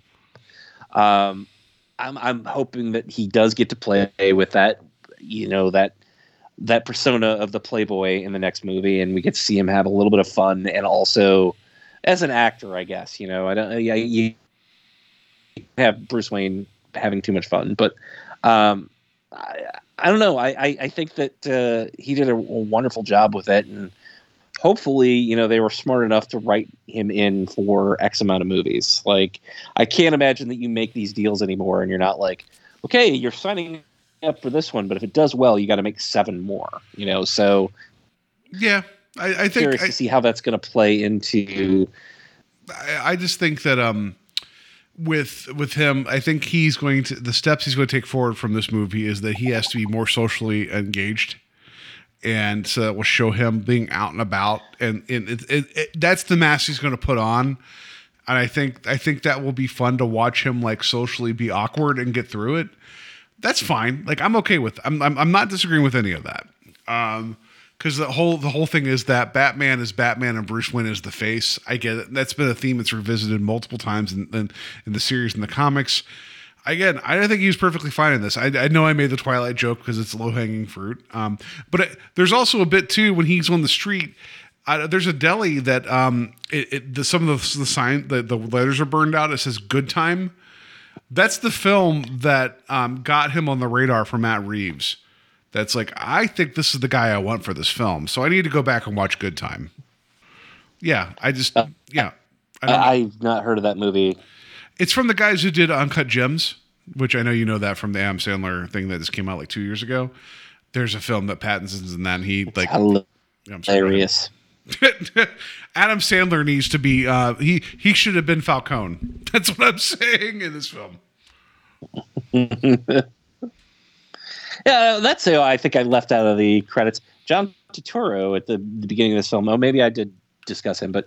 Yeah, I mean, that's another big name where you're like, oh my God, like he's so good. He's so good. I mean, yeah, he's really good in it. And I'm not saying that I wouldn't have recognized him, but when he popped up, I didn't know he was in the movie when he popped up, and I'm like, wait, he's playing Carmine Falcone? That's really interesting. Didn't a Transformer pee I don't know, at one point? Going back to Didn't Bumblebee piss on you at one point? Why are you doing this movie? I think that I talked a little bit about Ellen. I don't think I gave her due. And this is actually what I wanted to say in regards to the characters when I was talking about the fact that, they had to reinvent the Riddler for this. They had to give us a version of Catwoman that we haven't seen before. But again, I'll say this about Catwoman's design. Like, Zoe Kravitz, obviously gorgeous woman. And I get the realistic vibe of like, oh, we'll go ahead and give her like a pullover hat or a snow hat that kind of looks like cat ears. Like, would it have killed them just to give her cat goggles like in the comics and be done with it? Like, it's one of those things where I'm like, it looks fine, but A, like, why hide her face? And B, like, it just looks better aesthetically. Like, I mean, if you're gonna go to the point where she's got a toolkit for breaking safes, I think that you can give her a pair of goggles. Like, or how about this, where like we get her doing her job, and then she has a pair of like those oversized headphones that we see now, like the Beats headphones with like the cat ears. So she's just doing her job. Like she gets, doing her thing, listening to her music, cracking safes or whatever. Like, cause that happened. Like if you look now, you could look up a bunch of different cat ear headphones. Like, I mean, I might be wearing some right now. You don't know, but, like, yeah, I just, like it works, but it's like also like you go so far with the cat suit and her having all the cats. It's like, okay, you have more cats than Michelle Pfeiffer at your apartment. I get it. Like, just like you could have gone one step further and it would have been fun. Like it was okay, but I agree that like the ski mask where like when it covers her nose, it looks like she has no nose. It's like, all right, well, okay. Right. Yeah. It was a little weird, but I see what you're saying.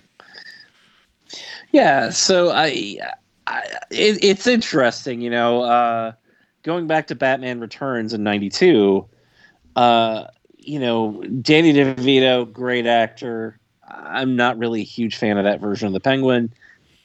Michelle Pfeiffer, I think, still visually probably has the mark of the most like pop culturally, I guess, popular look of that character. I don't know that Anne Hathaway, as much as I like Anne Hathaway as an actress, I don't think that people are still talking about Selena Kyle from that movie. And like Zoe Kravitz, I think gave a really great performance, and I'm hoping we get to see more of her. But I just want them to embrace a little bit more of the comics, I guess, in the sense of like, if you're going to go this far, like the ski mask is not going to cut it. Just put her in a set of goggles and, maybe some cat ears and just call it a day.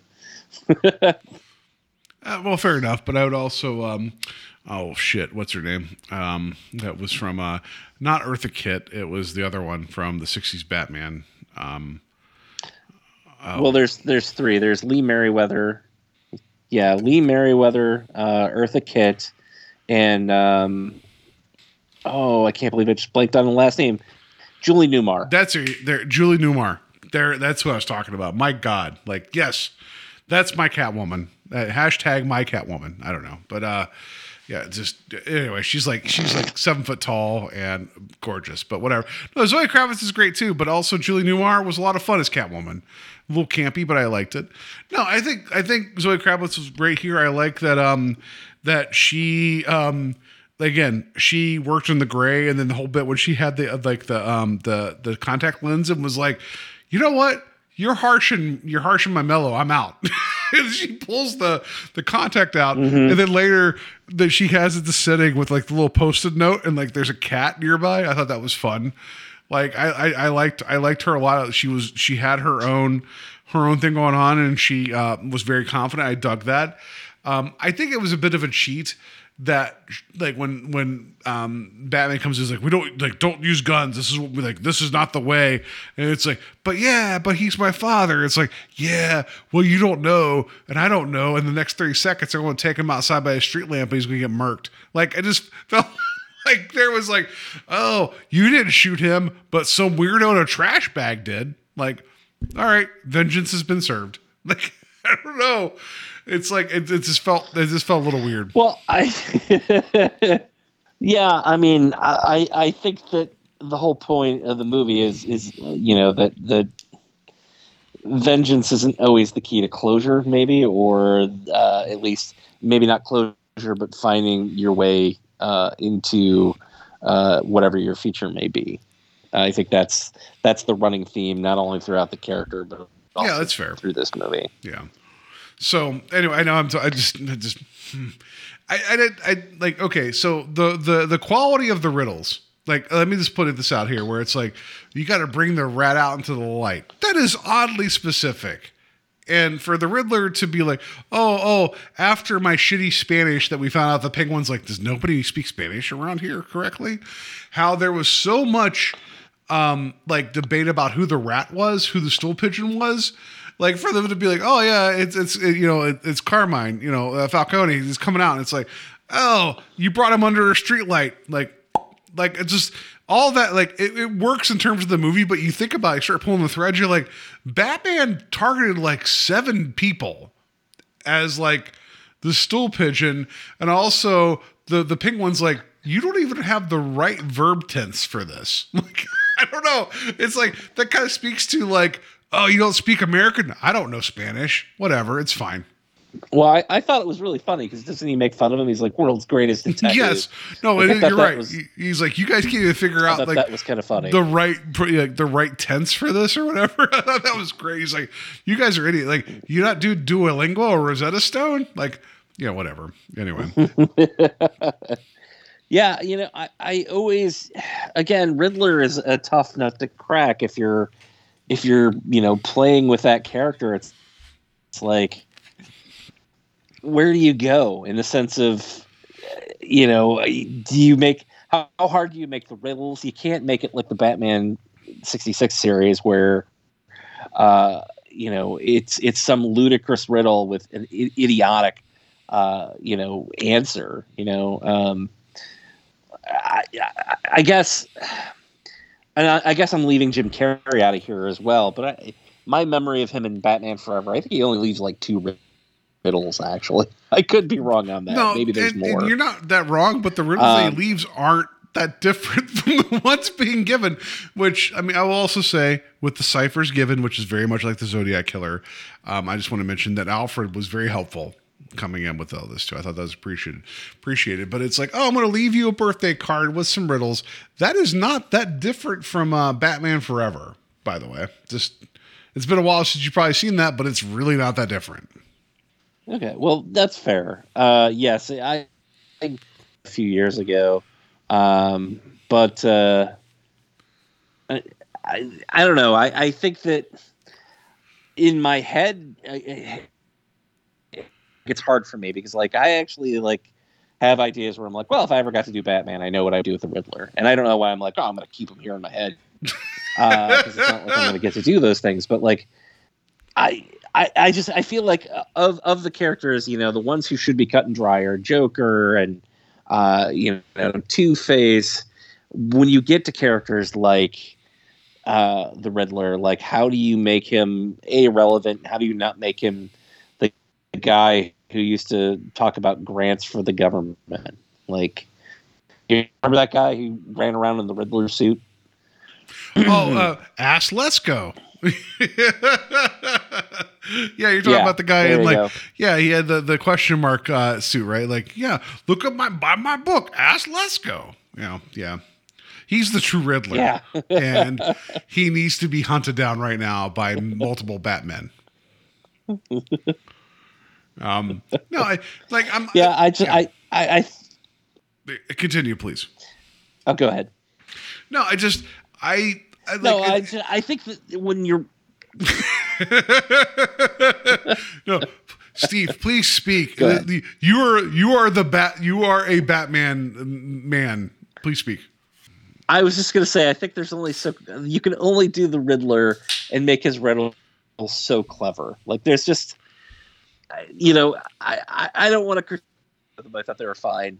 I thought that they worked better than previous iterations in that regard.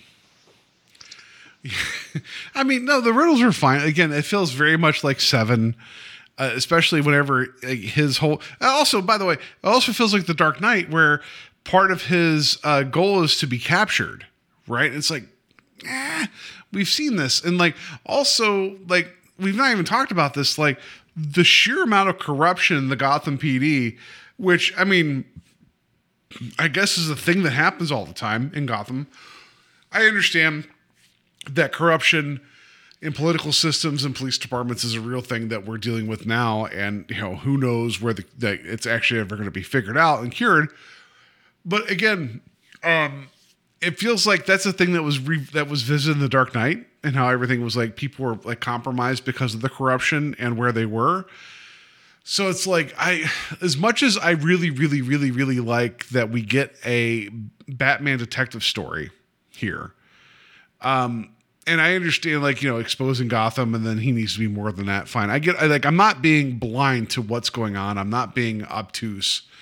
And like, also, can I speak to you before I get with Jeffrey Wright as, Jim Gordon, his blind faith to the Batman is like borderline ridiculous in this. And I know I'm nitpicking, where it's like, no, I trust him. Leave me alone for 2 minutes. By the way, here's a key. He's got to punch me in the face. And he like later on is like, you punched me really hard. And Batman's like, yeah, I pulled it. Like, it's just like Jim Gordon doesn't trust anybody. He's like, I got my man crush. It's this Batman, and we're going to be together forever. Like, it just feels weird to me, like how blind his loyalty is. However, he's part of a system that he may not trust, but he doesn't trust anybody else. And that feel like, how do you rise that far without like trusting anybody? I don't know. But anyway, I feel like police corruption and Gotham PD corruption has run through so many Batman stories that we have had so far cinematically, that it would have been nice to have like a case for him to figure out that maybe Gotham wasn't the ultimate culprit in it. That's all. Okay. Yeah. I mean, like, do you know what I'm saying? Like, it would have been nice to have him just do a detective story about somebody like doing their own thing, which, like you and I watched, Hush, the animated Hush, right? That has nothing to do with like like Gotham, right? It's just whatever. It's all Batman's past, and I think that'd have been fine too. Yeah, I think people really, I don't know. I again, it just comes back to I can't get it out of my head. And I'm trying not to go off on tangents, and that's really hard because we're like in hour 8 of the show right now, or hour 1, 30 minutes into the Batman. That's where I'm kidding. Continue. Yes. No, I just I think for what it was, them not setting up, okay, so you bring up like Jim Gordon, like, okay, well, why does he have this blind faith in him? Okay, well, we didn't see, the Batman year 1. We're in Batman year 2, so we don't know what transpired between the two of them, and the idea behind Jim Gordon, and particularly in the comic version of year 1, is that he's like a lone wolf in the sense that, like, oh my God, I'm like on an almost completely corrupt police force. And that's what, bonds him to Batman is that he realizes that, Batman realizes that Gordon's actually a good cop, and that Gordon recognizes like he's trying to do something to clean up the city. The Gordon Batman relationship that we're portrayed in this movie is no different than the way it is in the comics, and that's I guess call me a honk for that trope, but like that's what I want. I don't want Gordon being like, "Why should I trust you?" Meh. And I don't know why I just gave him like a penguin style. But I'm gonna chop my cigar. They won't let me have in this movie because smoking's outlawed. I mean, sure, is it a trope? Fine. Is it something that sticks in your craw where it doesn't mind? Yeah. But at the end of the day, I don't think the film hurts by it. Oh no, that's fair. Or is hurt by it. I like the fact that. No, you're right. Batman has very few people in his inner circle that he can trust, and I like that Jim Gordon is one of them. Okay, so I know we're wrapping this up here. Did we need the tease of the Joker in this? Did we need it? I'm kind of really split on this one. So I saw an interview with Matt Reeves, or I read an interview, I should say, where he discussed that scene, and his whole thing is he's like, people think that's an Easter egg. He's like, it's really not. He's like, I wanted to do a scene, where we see somebody else who's in Arkham and not have to, he's like, I'm not telling you that the Joker is going to be the villain in the sequel. I'm just saying that like there's already an established like role here in Gotham, and in that sense, like I like that scene, I could see happening in a comic book. I really could. So I kind of like it for that reason, but at the same time, there's a part of me that just wants to go, all right, F you. Like, don't tell me that it's not some sort of, Easter egg for a future movie. Like, you're putting him in there because you want to use the Joker at some point, and you don't want to get stuck with Jared Leto's Joker, so you got to do something. Yeah, do you know the actor they cast in the role? This is a spoiler here. It's the guy who played it was Druig from Druid? Yeah. The Eternals. So yeah, I don't know. He's like and Matt Reeves is like, I want somebody fearless. I'm like, well, yeah, fearless that you're you got nothing to lose because you're Druig. The Eternals, like whatever, it's fine. It's fine. It's like, and if you like, can we have? It's the same thing happens with Spider-Man. Can we have more than the three that we know? Like, please, can we get a live action version of like Victor Zsasz? Can we get like a live action version of like, I don't know, what about what was it, the puppet guy, like the ventriloquist. The ventriloquist. Face. Yeah, Scarface, right? The ventriloquist. Yes. Or like what about doing Clayface, which would not exist in this world, but like, can we do something different, please? Like, why not?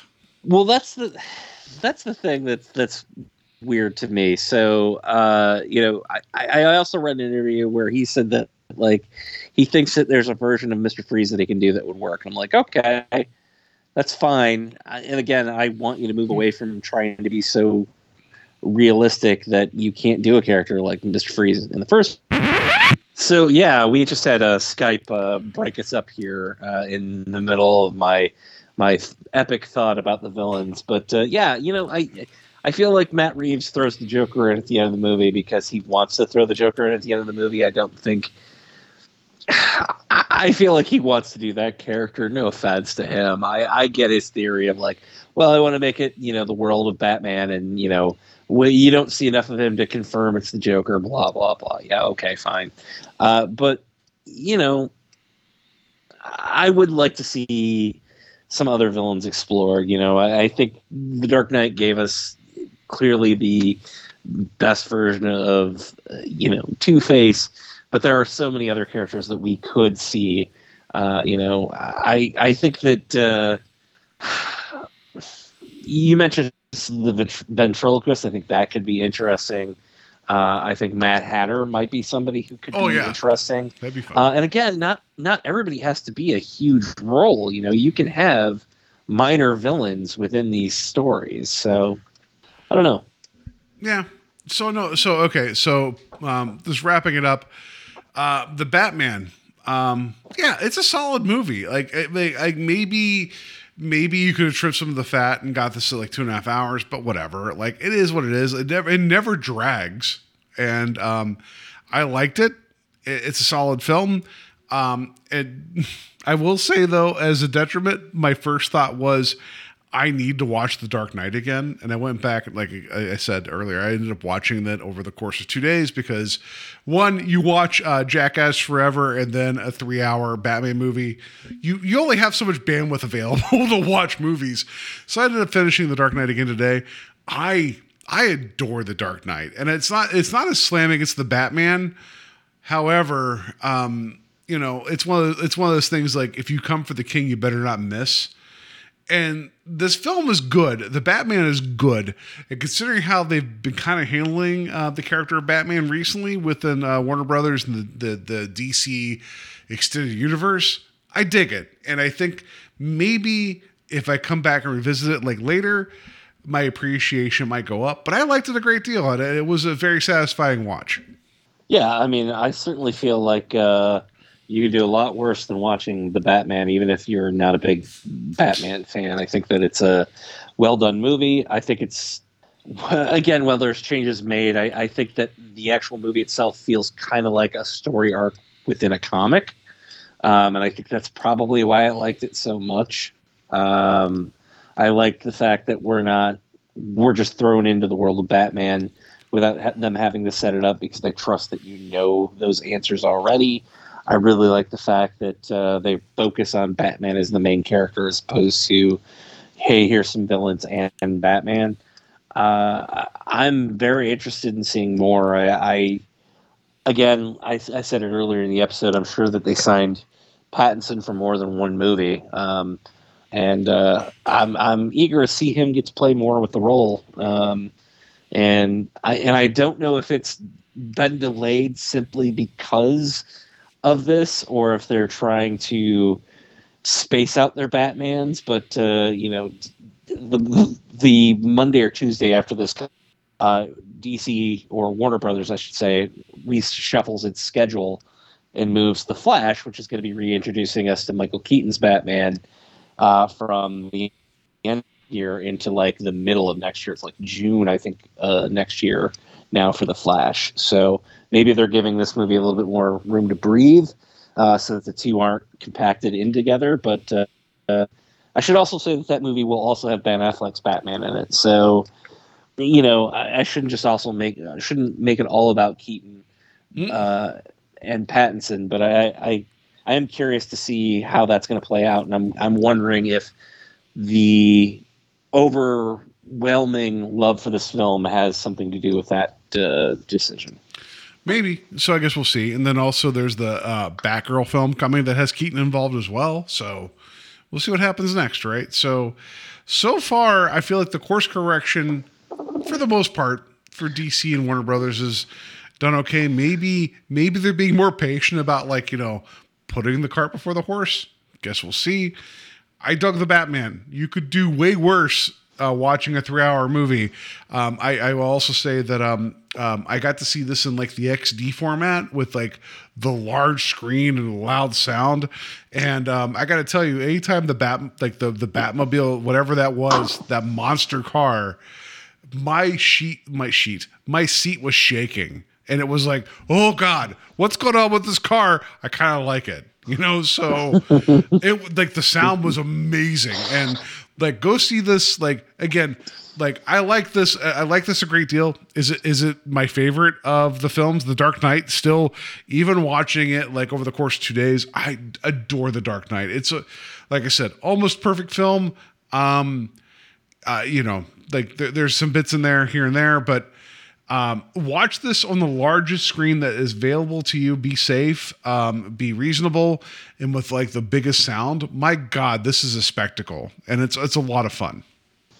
Yeah, and I mean, we talk about all the time the fact that particularly in the streaming era that we're in now, that we've got Disney Plus doing Marvel shows now.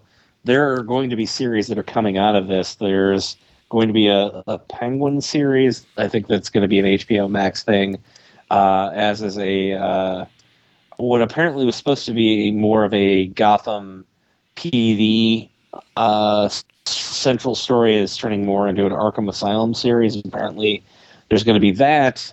We're going to be getting more of this version of the Batman, and I want the things that I want to happen and change. But hopefully, with them opening the worlds up, hopefully that they're on the right track of doing things. I mean, so far this year, I've gotten Peacemaker and the Batman. So right now, Warner Brothers is doing much better than they have in the past, I guess, with my expectations of what their films are going to be or content is going to be. Absolutely. So there we go. That's our discussion about the Batman. Let us know your thoughts, feelings. If you've seen the film, you can find us on our Facebook page at Invasion of the Podcast. You can email us directly at invadingpodcast@gmail.com. We have a blog that is dustier than Wayne Manor. Right? It's very similar. Like the dust that's been building up. We need to actively shove a table across the floor like Robert Pattinson to get the dust off of the blog. You can check us out there at invasionofthepodcast.com. Wherever you find your podcast, rate and review us would be greatly appreciated. And Steve, where can people find you? You can find me at the SaturdayNightSlasher.com. You can find me on Instagram and Facebook under the Night Slasher. Still on Twitter for some reason under the Saturday Slasher. And our Etsy store remains on vacation. But if you want to just reach out to me, you can contact me through Facebook or Instagram, and I'll be happy to sell you a comic. All right, perfect. So I know we've talked a lot about a Batman, so let's just get into a game revolving around a Batman. It's time to play the game. Time to play the game. So we know Batman has many, many, many villains that he's dealt with. So my question to you tonight, Steve, you being the Batman aficionado, is this a real Batman villain or a fake one? That's where we're at with this. Are you ready? I don't know. I just spent a lot of time talking authoritatively about Batman, and here's where I'm going to prove that I'm just a hack and a fraud. All right, here we go. Calculator. Man, it's too close to the Calendar Man, but it's also just dumb enough to be a villain as well. I'm going to say fake. It is real. That was a character dressed up as a calculator, and it was so I was doing my best to try to find like over a spectrum of years, because there's a lot of weird 60s and 70s shit that was happening in this. So the calculator is real. And I also want to believe that his powers are depending upon if the sun is out or not. Like he goes out, he's like, oh, no, he is real. Yeah. And eventually I guess they worked him into being like a numbers guy for like the mob. But earlier on, he was dressing up as a calculator. So whatever. Dumb as all get out. All right. Reverend Doom. Oh man. It sounds like the Reverend from the Cult, but I don't think that was his name. Batman the Cult is an 80s Batman miniseries by artist Bernie Wrightson. Oh man, I'm gonna say that he's real. He is Let's fake. Find out that I'm wrong. He's fake. I made it up. So I thought that was a great name. So there we go. All right. Fake name. All right. All right. So I'm 0 for 2, folks. Questionnaire.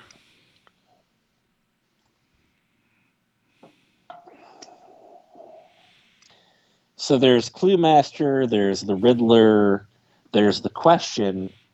Questionnaire, I'm going to say, is false. They're fake. It's not real. It is false. I almost put Clue Master because I'm like, that's a dumb name for a character, but you're right. Questionnaire is a fake name. Congratulations. So you got that one. Razorburn. And Clue Master is real. Yeah, he is real. Razorburn. Razorburn.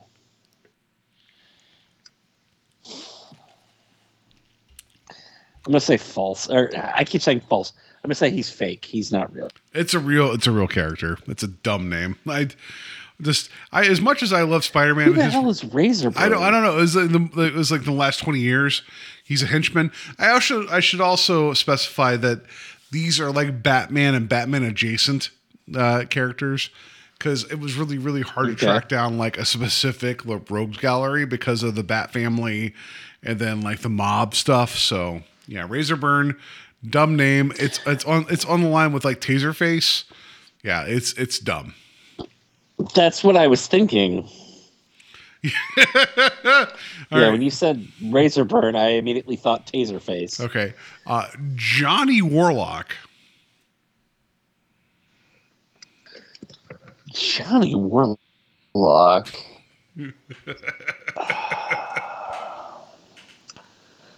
I'm going to say it's false. It's real. I mean, it sounds real. like Adam Warlock. It's real. Johnny Warlock is real.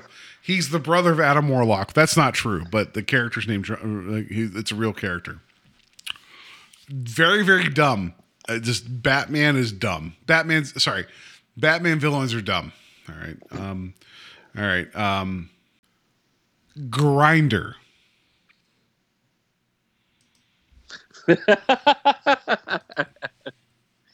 God, Grinder sounds like he would be, a henchman for somebody. I've been wrong, so I'm going to go against my instincts and say that that's fake. It is fake.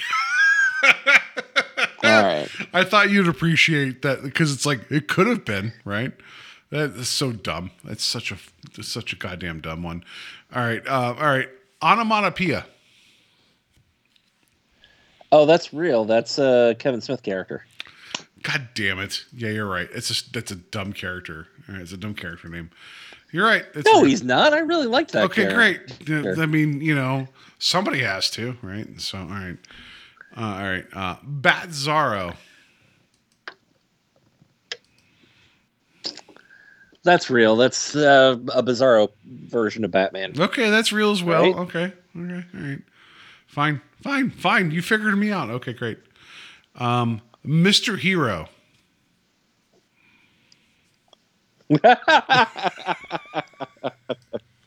Mr. Hero may not be a real hero, but he will be a villain to your anus. Okay, fine. You're right. That is what I made up. Okay. Johnny Midnight. This episode brought to you by the Roman Burger. Yeah. I like the Roman Burger. All right, Johnny Midnight, real or fake? Johnny Midnight sounds like a 40s character. I'm going to say real. It is fake for Batman, but Steve, come on. If you have ever listened to the other show that I do, Strange Highways, there was a detective show that was very, very limited, and multiple actors showed up on Johnny Midnight. So that's not a Batman character. I thought you would sniff that out. Yeah. So I was thinking Hawaiian Eye. No, that's the other one. You're right. That one had a much far-reaching that one showed up multiple times, but Johnny Midnight is just a fun. It was the name of this private eye that was like above a playhouse that in like New York. Yeah, that was his name. I think that's a great name. All right. What do we have here? All right. Fishnet. Fishnet. That sounds like a Penguin villain or a henchman. So I'm going to say that's true. That is real. You're right. All right. I like your thought process. Punchline. Punchline.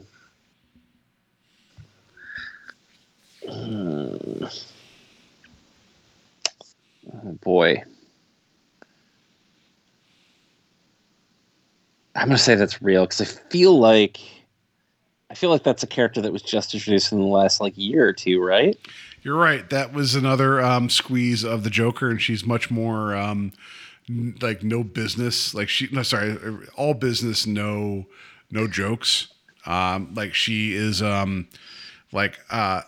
diametrically opposed to Harley Quinn. Yeah, you're right. So, all right. Let's see what else we got here. Okay. Dr. Obsidian.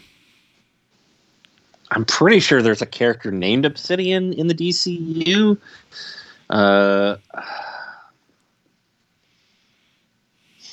I don't know of Dr. Obsidian.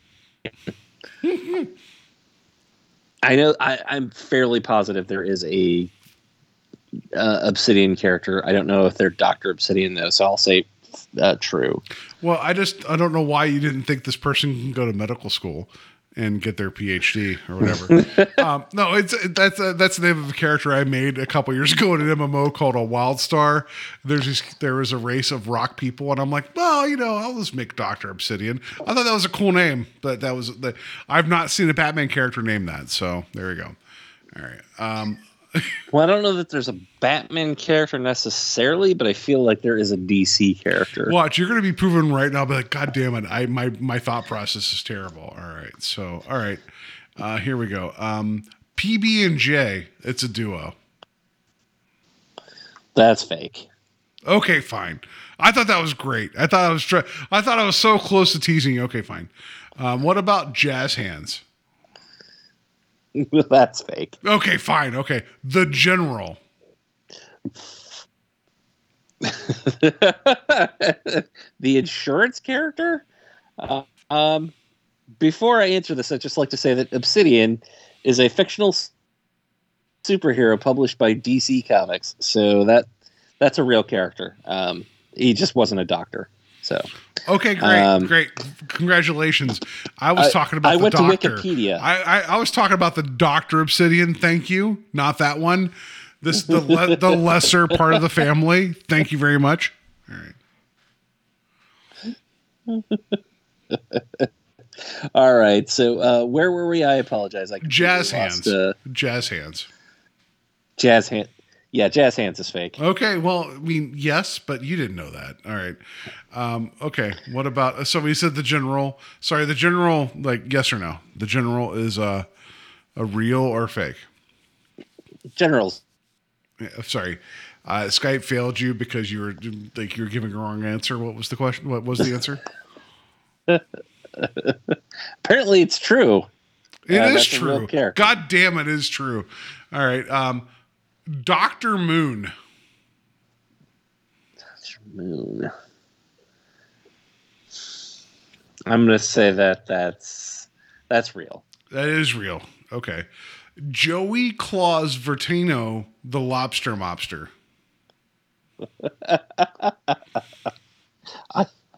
I want to say it's real, but I'm going to say it's fake. Okay, it is fake. Okay, fine.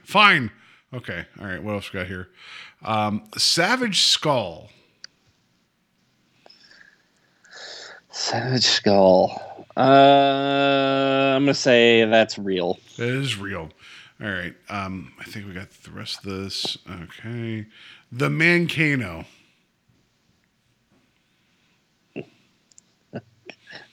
I'm hoping that's fake. I've never heard of the Mancano. All right. So your answer is fake? Yes. Okay, it is fake. Okay, fine. My attempts at tricking you have failed miserably. So, can I just say that I really, really liked Jazz Hands and the Lobster Mobster? because it's Batman. Who knows, right? Like, there's nothing given. Like, all right. So, all right. That like very true. Steve knows his Batman villains, so